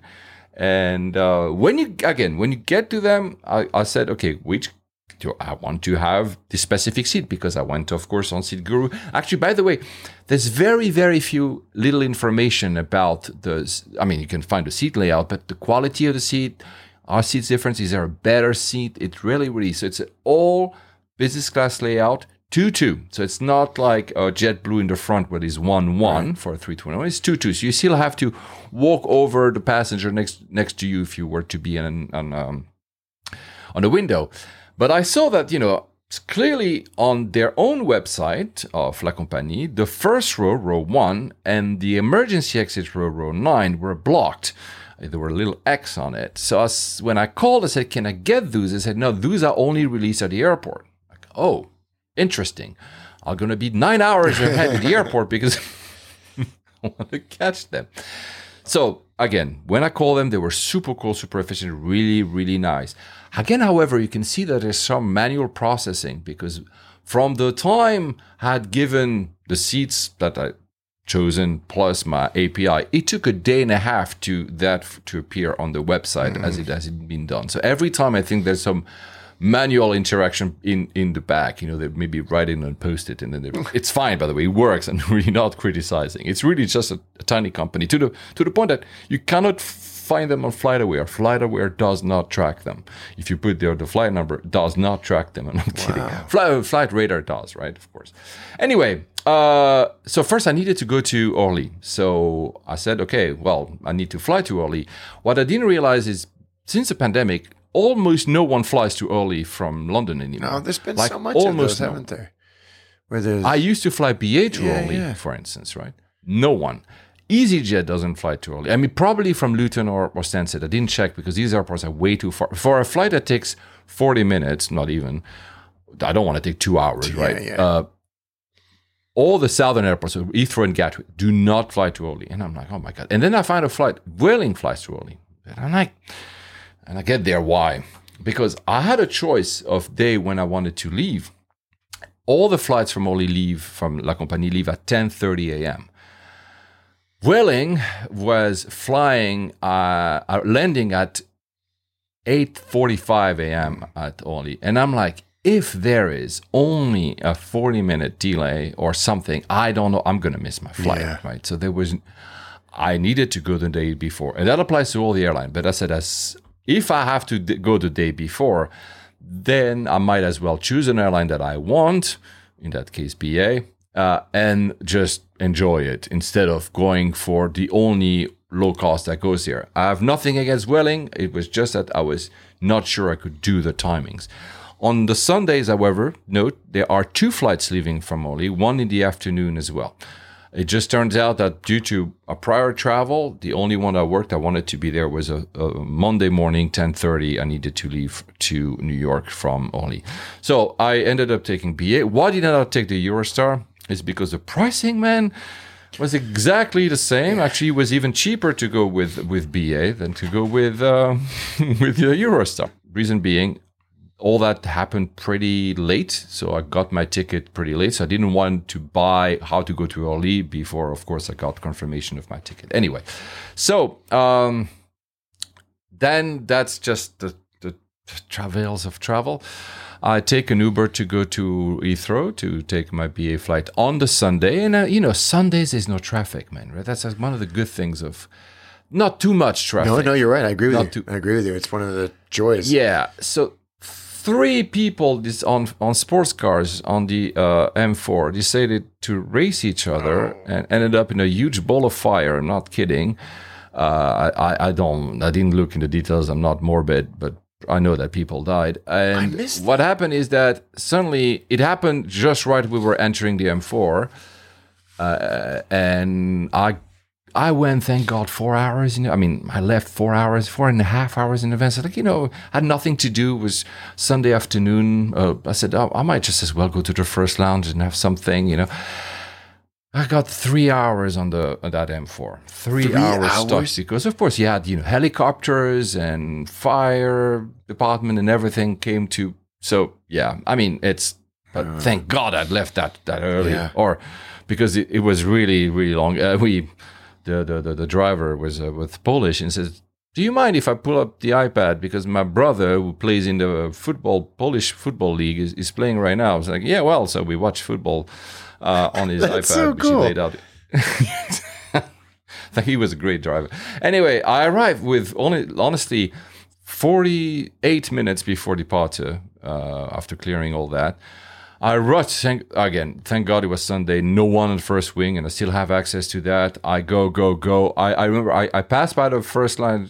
Didn't have time to stop by, of course, but I just took a glass of orange juice because I was so thirsty, or water, I don't remember, and I rushed to the gate. Was all good. I arrived at the gate. It was a 320. Look, not even full. So it was really nice. Nothing really to mention. Other than that, the crew was absolutely fantastic. Really lovely crew, all middle-aged, the BA we used to know. So I was really happy about that. Very short flight, as you know. I landed at Charles de Gaulle. Charles de Gaulle is, I didn't realize, undergoing a lot of works. I land at 2B, or you're not sure if you're 2B or 2D, because you land at the gate of one of them, and then you have, because non-Schengen and because of blah, blah, blah, Brexit. And I'm like, this layout makes no sense until I realize I think A and C are closed and going into heavy refurbishment, which comes to the point that we said earlier about Heathrow. They're doing quite a lot of work, which will feature later in the story. So I go out, at that time it's probably, I was one of these late flights. It's probably late. It's 5 or 6 p.m. And all I want to do is I want to take a cab and I want to go to Orly because I need to switch airports still, and between the RER, which is the regional train, and then switching to the metro, I'd rather be in a cab. Yeah, definitely. Mistake. Oh no. Because again, what I didn't realize is the French on that Sunday, because you're like, Sunday, there's not that much traffic. No, it was holidays. They have 2 weeks of, so one part of France has a holiday on that week before me, and the other part of France has the holiday after me, which means that's a Sunday with everybody's crossing. Oh no. It took me 2.5 hours. It usually takes you nearly 3, 2 hours and 45 minutes to go from one airport to the other. And I'm like, this is not my day. I spent more time seated on taxis and Ubers than I had sat my bum on the flight. So I was like, oh, well, whatever. Anyway, I get a nice, and I often take cabs in France. I love cab drivers. Always fun stories to tell. Anyway, I end up at Orly. And I chosen, I think, a Novotel, which is literally a minute away from Orly. So interestingly, Orly has changed the naming of their terminals, which probably make more sense for international travel.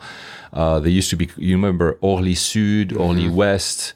Now there's Orly 1, 2, 3, and 4. Yeah, so Orly Sud is Orly 4, the number 4. So I went, I took some Caesar salad at a hotel restaurant or something, and it's pretty dull. I used to kind of not enjoy, but kind of like being, these travels when you're by yourself, and, you've done that for speeches, and you go quickly take a club sandwich or something, and you're by yourself in beat. And it was so dull that night. I was like, what am I doing? I don't enjoy it anymore. All the Novotels look the same, like Ibis, all these, and I'm like, oh my God. Anyway, it's fine. I get a beer and then I go to sleep. And I say, as I said earlier, I want to be super early tomorrow morning because if I want to get one of those good seats. So I go pretty early. I think, so they say on their website, La Compagnie, that check-in opens 2 hours and 30 minutes before the flight.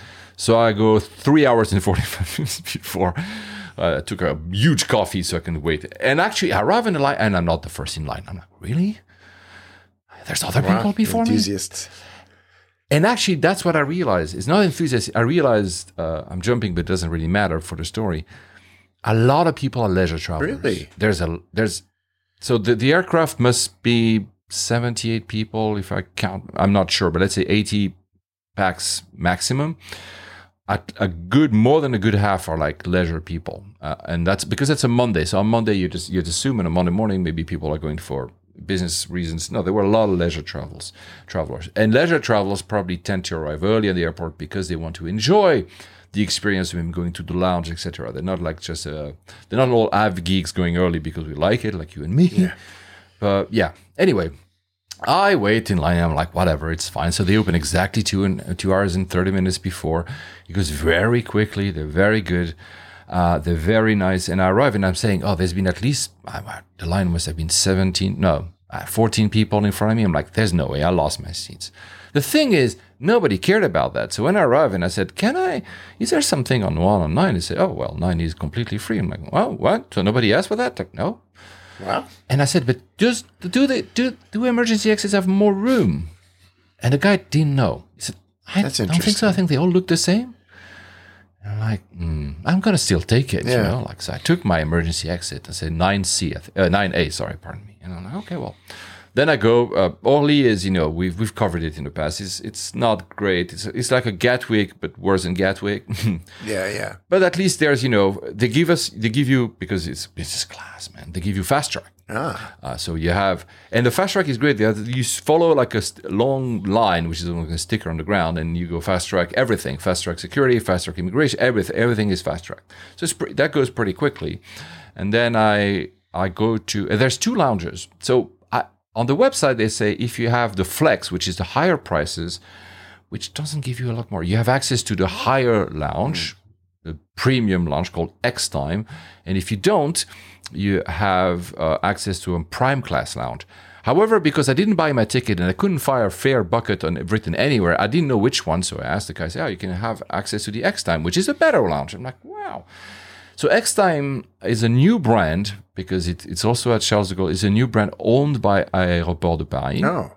They created their own line of lounges, a la, what's the name here? Aspire. They are very, very good. Oh, wow. It's better than the Aspire I just mentioned because maybe the French flair, the food is excellent. They're brand new, so that helps as well, right? So they look... There's multiple areas. There's an area with more sofas. There is more chairs and a restaurant area. There's a working area. There's the actual buffet, which looks like in a Christian Dior outlet. They're like it looks really nice. And that lounge at Orly, man, has a terrace, a huge terrace, and it's a proper one. It's outdoors. There's no fake windows that don't allow you to see or some barrier for you not to jump to your death. It's actually a proper real lounge where they trust you're going to be an adult, and you can look at the entire apron, and that's really fun. That's really great. So there was obviously lots of Transavia, obviously a few. There was like Air Morocco and Air Algérie and etc. It was really nice, even though that day was a bit rainy. And then I see my La Compagnie landing. I'm like, oh, here it is. It lands literally an hour before we're supposed to take off. I'm like, wow, this is going to be a fast turnaround. Mm-hmm. And indeed, man, it's a super fast turnaround. I've never seen that. So the boarding goes, sometimes I'm antsy, I'm in this exam lounge, like, should I go to the boarding? Should I not go to the boarding? But they told me they will make, the board, the screens were not showing anything. I'm like, yeah, but we're 45 minutes, 40. I'm like, I should go. And I see clearly all the other people in that lounge are from the same. It was pretty empty because not a lot of people probably had access. But, and like you said, I go. Yeah. And I'm way too early. I'm at the gate and there's like, I'm too early. There's nothing happening. So what I realize is that they need no time to do that boarding. From the time they started, the first person got their ticket scanned at the gate, which was me, by the way, because I wanted to see the plane empty. From the time I did that to the time we were in front of the runway to take off, took 13 minutes. What? 13 minutes. Wow. Because it almost feels like a private jet experience. It's not a private jet experience. Obviously, it's very different. So, but there are not that many people. And because everybody has access to checked-in luggage if they want, because it's included 2 luggages, and because there's not that many people, there's a lot of space on the overhead bins anyway. There's no fight. People go sit, go sit, go sit. The boarding must have taken 4 minutes. Wow. I was like, it's done already? Like they're serving you that pre-departure champagne, which, by the way, you don't really have a lot of time to drink. You better be quick, because by the time you enjoy... Oh, okay. Wow, man. Of course, they come to me. I think it was called, what was his name? Julien, Jérémy, I forgot now because I didn't follow my notes talking to you. And explains to me what I should do in the emergency exit. I'm like, he kind of realizes I know, but he still goes, he has to do the spiel, right? And I asked him, I said, but is there more room in that emergency exit than others? Because it's actually not obvious, because it's all lie flat, big ass seats. And like, my conclusion that there is probably only 10 centimeters. Right. And how did I do that? I used my own body to measure. So when they say that on lie flat, the measurement they give on a normal seat should be 190 centimeters. So I totally expected that if I did go completely lie flat, my feet, because I'm slightly taller than the measurement they give on the website, I should touch my feet on the cubicle. Nope. I didn't, because there is clearly, and it's obvious because it's an emergency exit, there's clearly a little bit more legroom, but not that much. And like you, no one next to me. Nice. Magic. The flight was quasi-full. Nobody took the seat next to me. Happy as a happy camper. I didn't have to jump around. It's a full day flight, to go to New York. So it's not as if I would have to sleep. But yeah, and look, how does it compare to other business classes in the world? Of course, 2-2, and now the trend of having the doors, it's not the same. Clearly, we're talking about seats. I mean, the seats are brand new. The IFE, the screen is good, big enough, but not these big fat screens you can tend to start to see now on some business classes. But man, for me, the whole thing is about freaking 14 minutes. It took nothing. And by the way, that explains part of the business model we were talking earlier. Yeah. Right? Because if they can do these turnarounds so fast, then actually they can probably do more routes than we think and actually not stay on the ground as much and actually gain some money there. It's probably part of how they make money. But again, really, the experience in the flight, they give you this little amenity kit. It's, the usuals. For Nav Geek, what I love is the socks. You know how they have these, usually you have dots or lines under the sock, the anti-slippery thing? They're not dots, they're little airplanes. Oh, I like that. They play on these little things. They play they play a little bit on the joy of flying. The crew is obviously very young. It reminds me of maybe like a EasyJet type of crew, the type of age you'd expect. Very well trained. Julien was like, and the name of the guy. They're super kind. They're always there for you. But again, they're always there because there's no one in the aircraft compared to like all the. They're probably 2 or 3, by the way. Interestingly, I noted that on the very, very last row, 2 seats were blocked. And they're for crew rest. Oh, yeah. There's even like a curtain they can actually pull. Smart. They were closed at some point. I don't know who was, but probably they're doing these. I don't know exactly how they managed it because the flight is 7 hours, so that can be a single crew. But then maybe they ferry crews around to make sure there's always enough to being able to do these super fast turnarounds. There must be something Makes in sense. it. I don't know exactly how it works. Yeah. So the seats are full lie flat. It's really nice. As I said, the screen is not that big, but there's enough content. It's not Cathay Pacific now. That's a new gold standard, you told us. But there's good enough content. There's not a lot of TV shows, a lot of movies. Obviously, it kind of goes a lot into French movies, which I do enjoy because I speak French as when I hadn't seen some of them for at all because I wasn't exposed to them, so it was cool. They give you a pillow and a duvet, etc. So really, the headphones are like noise cancelling, and you have a plug, and you have a USB-A, you have all everything you want. So it's For the price, it's really, really good. The captain said, it will be a turbulent takeoff and a turbulent landing. Well, the takeoff was turbulent because, of course, it was raining. It moved quite a lot for 7 minutes, but nothing. And then it was, it's a 321. It was smooth as silk for the rest of the trip. I watched some movies, and they have a Michelin star menu. Wow. We got an aperitif, we got lunch, and we got a snack service before landing. The menus are on the touchscreen. Alexandra, you said you wanted the menus on the touchscreen. They are on the touchscreen.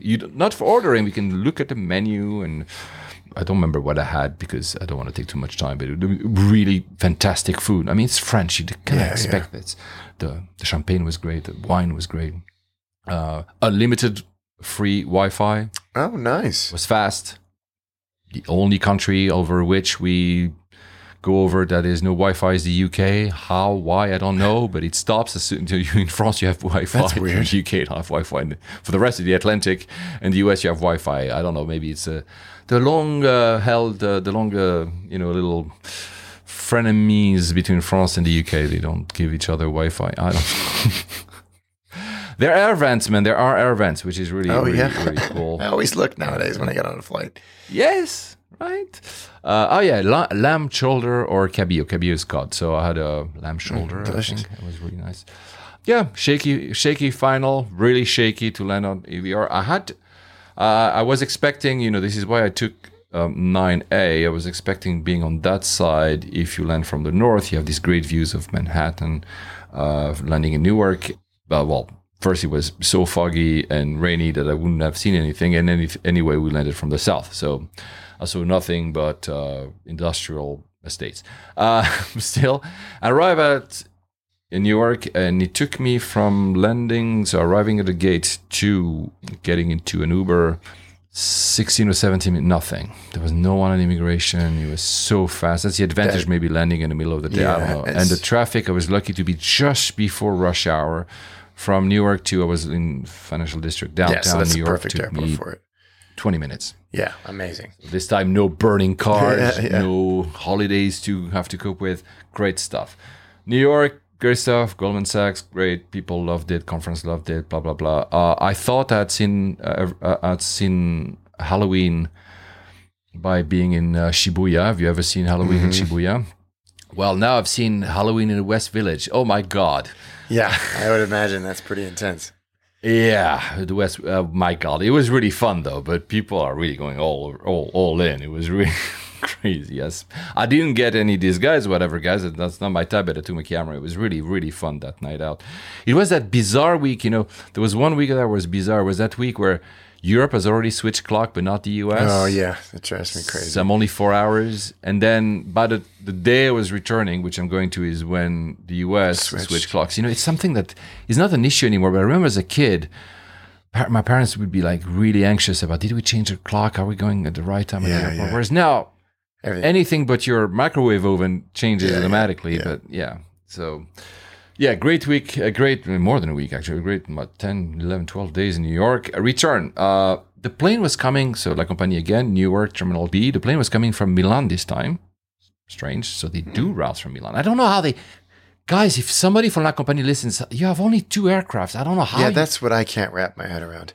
When do you do maintenance? What if one of them goes tech? Like I have so many questions how you run an airline with 2 airplanes. Exactly. And by the way, that was a thought I had. So I was going way ahead of the big 2 days that I needed to be in New York.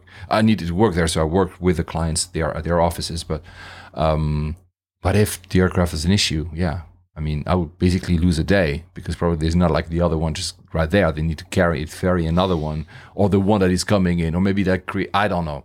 But it didn't happen. So the plane was coming from Milan, Malpensa. Terminal.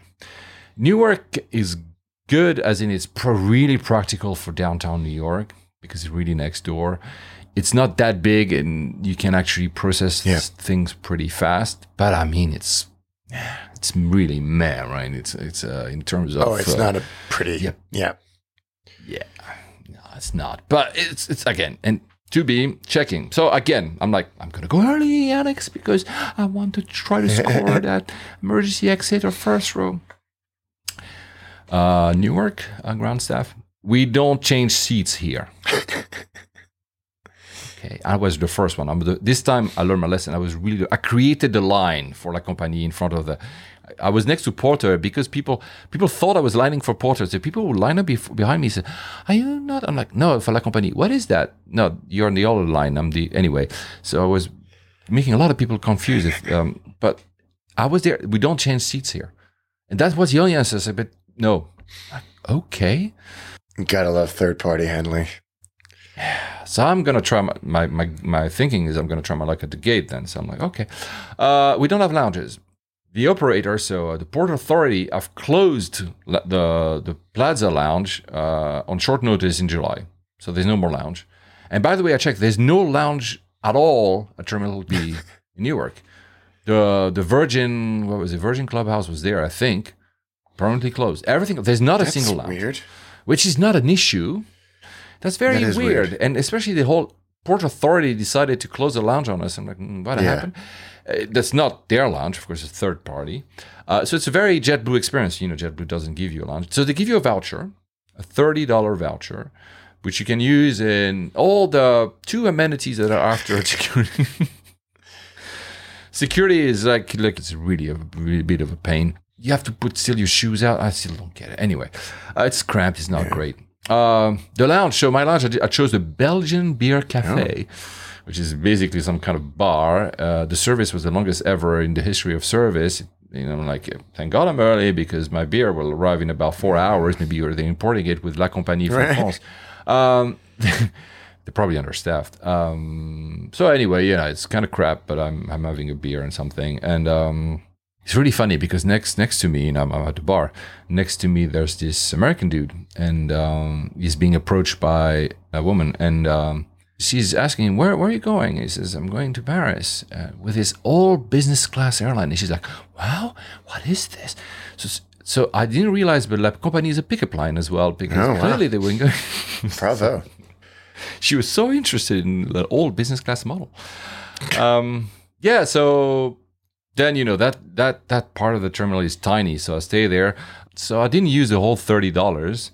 And I said, can you keep the change? And the lady said, no, the voucher we cannot use the voucher for tips. I'm like, oh, this is really, really bad anyway, I gave the tip, obviously, because I was giving it anyway. But I'm like, can you, since I was not using it entirely, I said, maybe you can take it for the team. No. Okay. Boarding. Yeah, go to the boarding gate. Can I get a seat? And then goes the dilemma. There was only one seat available. It was the emergency exit, but it was the ALC, 9C. What would you have done? Would you have rather kept your window seat, which is non-emergency exit, or would you have taken an AL seat? I would have stayed in the window. Yeah, there you go. Me too. I didn't take the AL. I said, I kept that my seat was 17 something, whatever, which is all the same, because I wanted the window. And biometrics boarding then. That's interesting. So there was something recognizing me to enter the aircraft, but she still checked my passport. So I'm like, maybe it's on the process of being completely paperless. But anyway, it was great. So the marathon also happened during the time I was in New York. I didn't do the marathon, guys. I actually avoided it because there was too many people. What I didn't realize is people are very proud to do the marathons, because the day after, I was still in New York, people were walking the street with their medals on. So I was like, okay. And I think there's a lot of places in New York that will give discounts and free stuff to people that have completed the marathon if you present your medal. Maybe that's it. Okay, thank you. But the reason I mentioned that, because a lot of people have their medals on boarding the plane. Okay, so that's yeah. Well, no, but it were just 2 days after the marathon, right? So I'm like, okay. And turns out, and I'm not kidding, 70% of the flight is people who had to run the marathon. Really? And their families or supporters. And it's a big party, to the point that the pilot comes on board and like, congratulations to all the marathoners.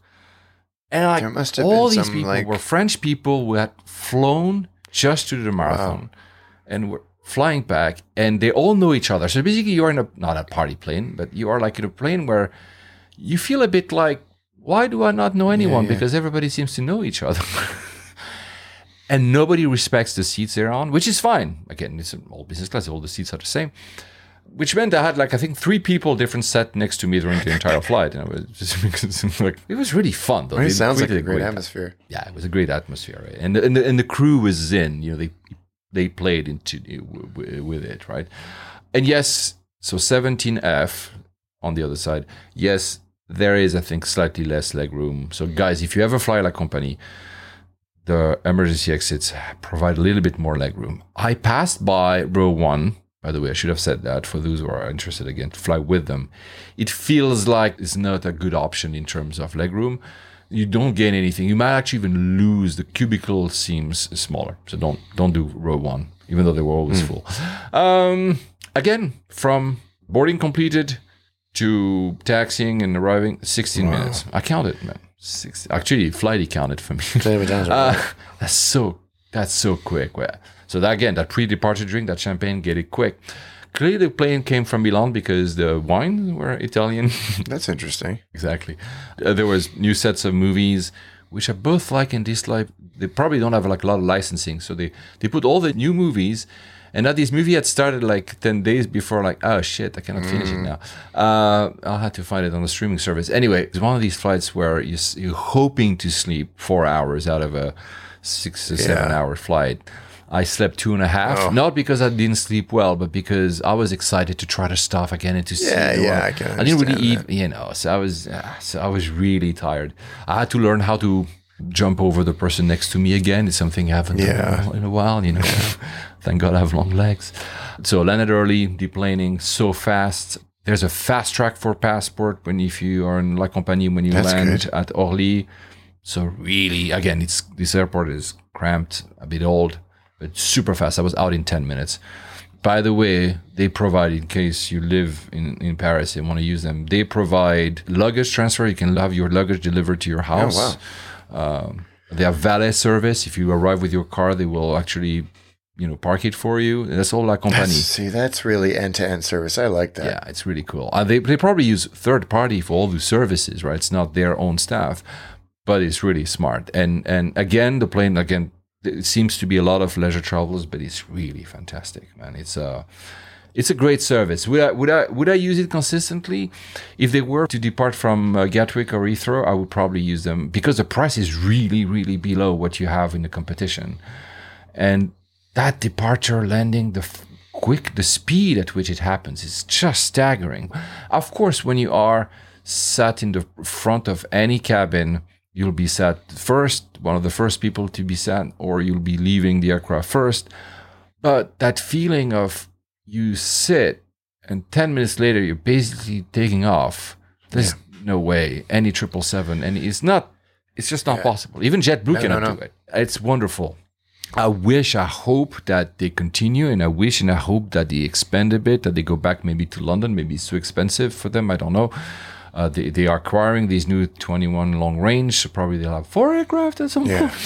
So maybe, I don't know, they're doubling their, Can it compare with some of the business classes that you've and me experienced? Probably not completely, because, there's no doors, there's no 1-1. There's a few things you don't get part of any alliance, but it's great. The mood lighting you were talking about, the light at Cathay Pacific, it's really well done. They use these hues of light blue, and it really works well. And the crew is super kind, super attentive. On that return flight, you realize the crew knew that everybody wanted to eat quickly. They were really fast whilst not being pushy. They find that right balance, and I really, really enjoyed it. You should love try to. You're really selling it. So I'll leave to Charles de Gaulle. It took me this time, thank God, there was no holidays, whatever. It took me less with the taxi, and I arrived way too early because, again, I didn't know. So I landed, 8:30 a.m. I think, maybe I'm mistaken, doesn't matter, but early morning at Orly. And my return flight, I said, okay, I'm going to get at 2:30 p.m. just in case, I don't want to have to rush in case the plane is late, although they always are ahead, La Compagnie. I'm like, I have to switch airports. It's not easy in Paris. But I'm way too early at Charles de Gaulle, 2D.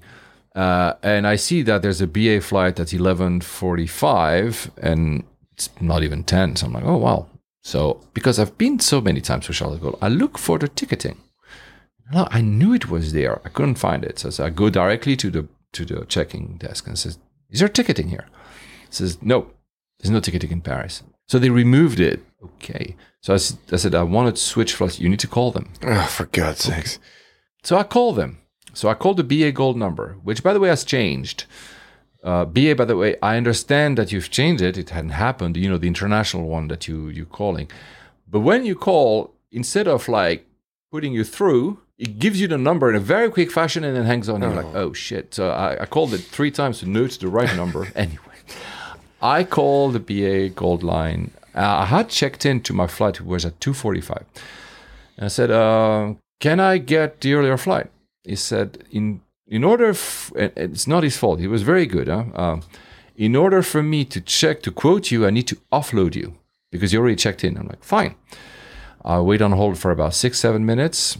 And then he quotes me £150. Oh, give me a break. To change. And I'm like, okay, because my original fare is not available on the earlier flight. And again, Expert Flyer was showing me there was a lot of, I'm like, okay, whatever. I said, he was very sorry, apologetic, by the way. I'm going to go back to my original 2:45 and I'll spend time in the lounge. Well, and I said, can I check in again on the BA's app? I said, yeah, you should be able to. Famous last words, because I could not obviously check back into the BA app. And when I go to that check-in counter, which is open, they look and said, oh, you're on the 2:45. No, you can only check in 3 hours before. Give me a break. Come on. So basically, it's fine. I took a coffee landside and whatever, but these little things sometimes. Anyway, I ended up actually checking. I still have to go to the counter exactly 3 hours before. And then that's what I see that Charles de Gaulle has done a lot of investment. The security is still the same. They haven't really improved they haven't the new machines, but as soon as you get after the security at 2D, this is one of the refurbished terminals. They're making a big effort. It seems everything is bigger, there's more light, there's huge windows on the apron.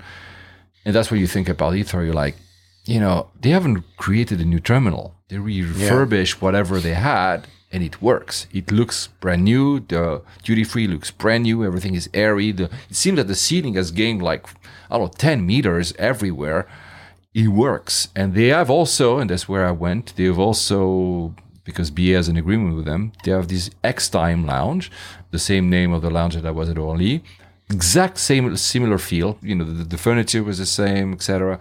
Really great, really lovely. No terrace there, sadly, but lovely, lovely place. And I'm thinking all the time there, I'm thinking, guys, what is Heathrow doing? I mean, this is a same airport. It's not a brand new. It's not Abu Dhabi. We created a newer midfield terminal. It's not Hong Kong was creating their new T2 terminal, which opens next year. It's like the same terminal. The closing part of it, I think C and A currently are closed or whatever. And it looks great. It looks great. It's not. Is it competing with Abu Dhabi, which both of us haven't been? Probably not. But it's really nice. It's really nice. So I don't know what Anyway, then the flight itself, because that's very interesting. So again, a 320. No matter what I said about BA, every time I step into a BA flight, I feel home. So I like that. There's something about it. And that's probably why I complain about BA, because I want them to be good. That's what we complain about. Yeah, it's your home carrier. And this time this time I'm in business, right? And I'm on 1F. And I had seen that 1D was blocked by Expert Flyer, and clearly it was. Maybe because I'm gold, they kept that one blocked as much as they could, and it stayed empty next to me, so the first row. I'll miss that gold when I lose it next year, man. Anyway, first time in forever that I had a recognition. Wow. Not that it matters. We talked about it. I can live without it because, again, especially on short haul, such a short haul flight is like 25 minutes, whatever. I'm kidding. James, the best recognition I've had in a decade. What? None of it was scripted. Of course it was in a way, but it was just a conversation with me. What brings you to London? I said, I'm going home. And I said, I'm tired. I was in New York and now Paris. And he answers, all the best cities, London, New York, Paris. And then he adds, the captain also wants to go home, so he will put his foot down. And with a smile, And I don't know, we discussed a bit further during the flight, really lovely guy. He said, if I understand correctly, that he had just turned 40. So he's not like the old guard, because 40 is not that old. But he had that feel of someone we had the entire legacy of customer service on him. Yeah. He knew exactly what to do, that customer-facing culture. And I didn't say that to him, but I'm like, hire this guy to tell all the other guys how to do it? Yeah. Because he was absolutely fantastic. Nothing felt scripted. Nothing felt forced.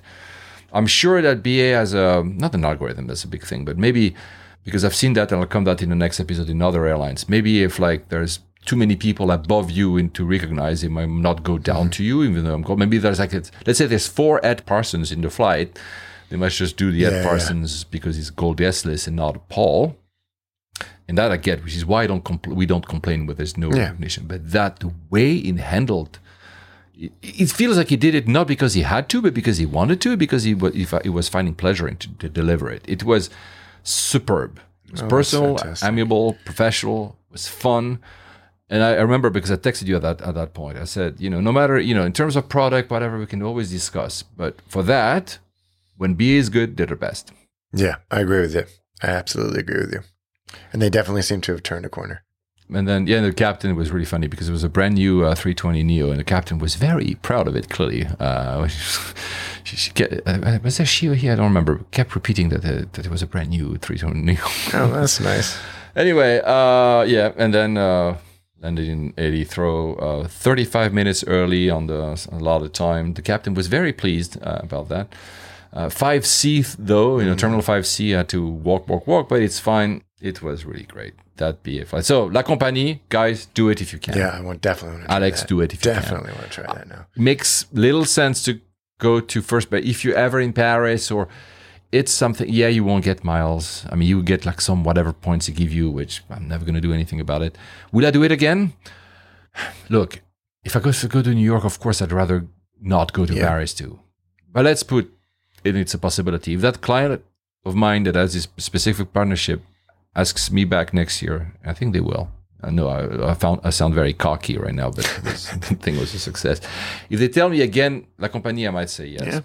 When I said yes the first time, it was like, I'm going to do it because of layovers and because I wanted to see it.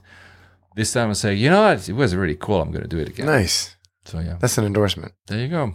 Guys, if any one of you has used it, let us know. If you have any questions, let me know. There were so many other things I wanted to talk about, but we're reaching the 2-hour mark. We have reached it, actually. So I want to let Alex go, and we'll do another one this month, next month, probably. Hopefully, because we say that, and then famous last words again. Alex has to go to Excel, and I have to go to Karachi or something. Or maybe the opposite. Maybe I'll end up in Excel, and Alex will end up in Karachi. Any other things you wanted to say? No, I don't think so. No, this is a fun episode. Yeah, it was. Sorry. So it was really me talking. No, both of us. It was balanced this time. We have to do. I'll put the music and we'll talk over it. Where is it? Yeah. What are the? Do you have any next flights before the end of the year? I don't think so. Possibly, but I'm trying to avoid them. I'd rather just stay at home. You? You know what I have to say? Yeah. I was thinking of going to Athens and Geneva. Tokyo was always in the plan, but Tokyo I think is going to be next year. Yeah. I think I want to go. It's been a long year, so. I always stay over Christmas. And actually, I have many friends coming over, so yeah, probably not. Guys, you have to tell us about your flights. We'll have, Alex will tell us about Rhodes. Alex will tell us about Vilnius. Alex will tell us about Helsinki. So I think there's a lot. There's Finnair, there's BA there. I will have to tell you about Doha Airport, the new part of Doha Airport. Just incredible. Just incredible. I'll have to talk about Turkish. I'll have to talk about being downgraded too. Parts of the story. Very interesting stuff. So probably next episode. Lots to cover. And on that, safe travels, guys. Happy flying. Thank you, that was good, man. That was fun.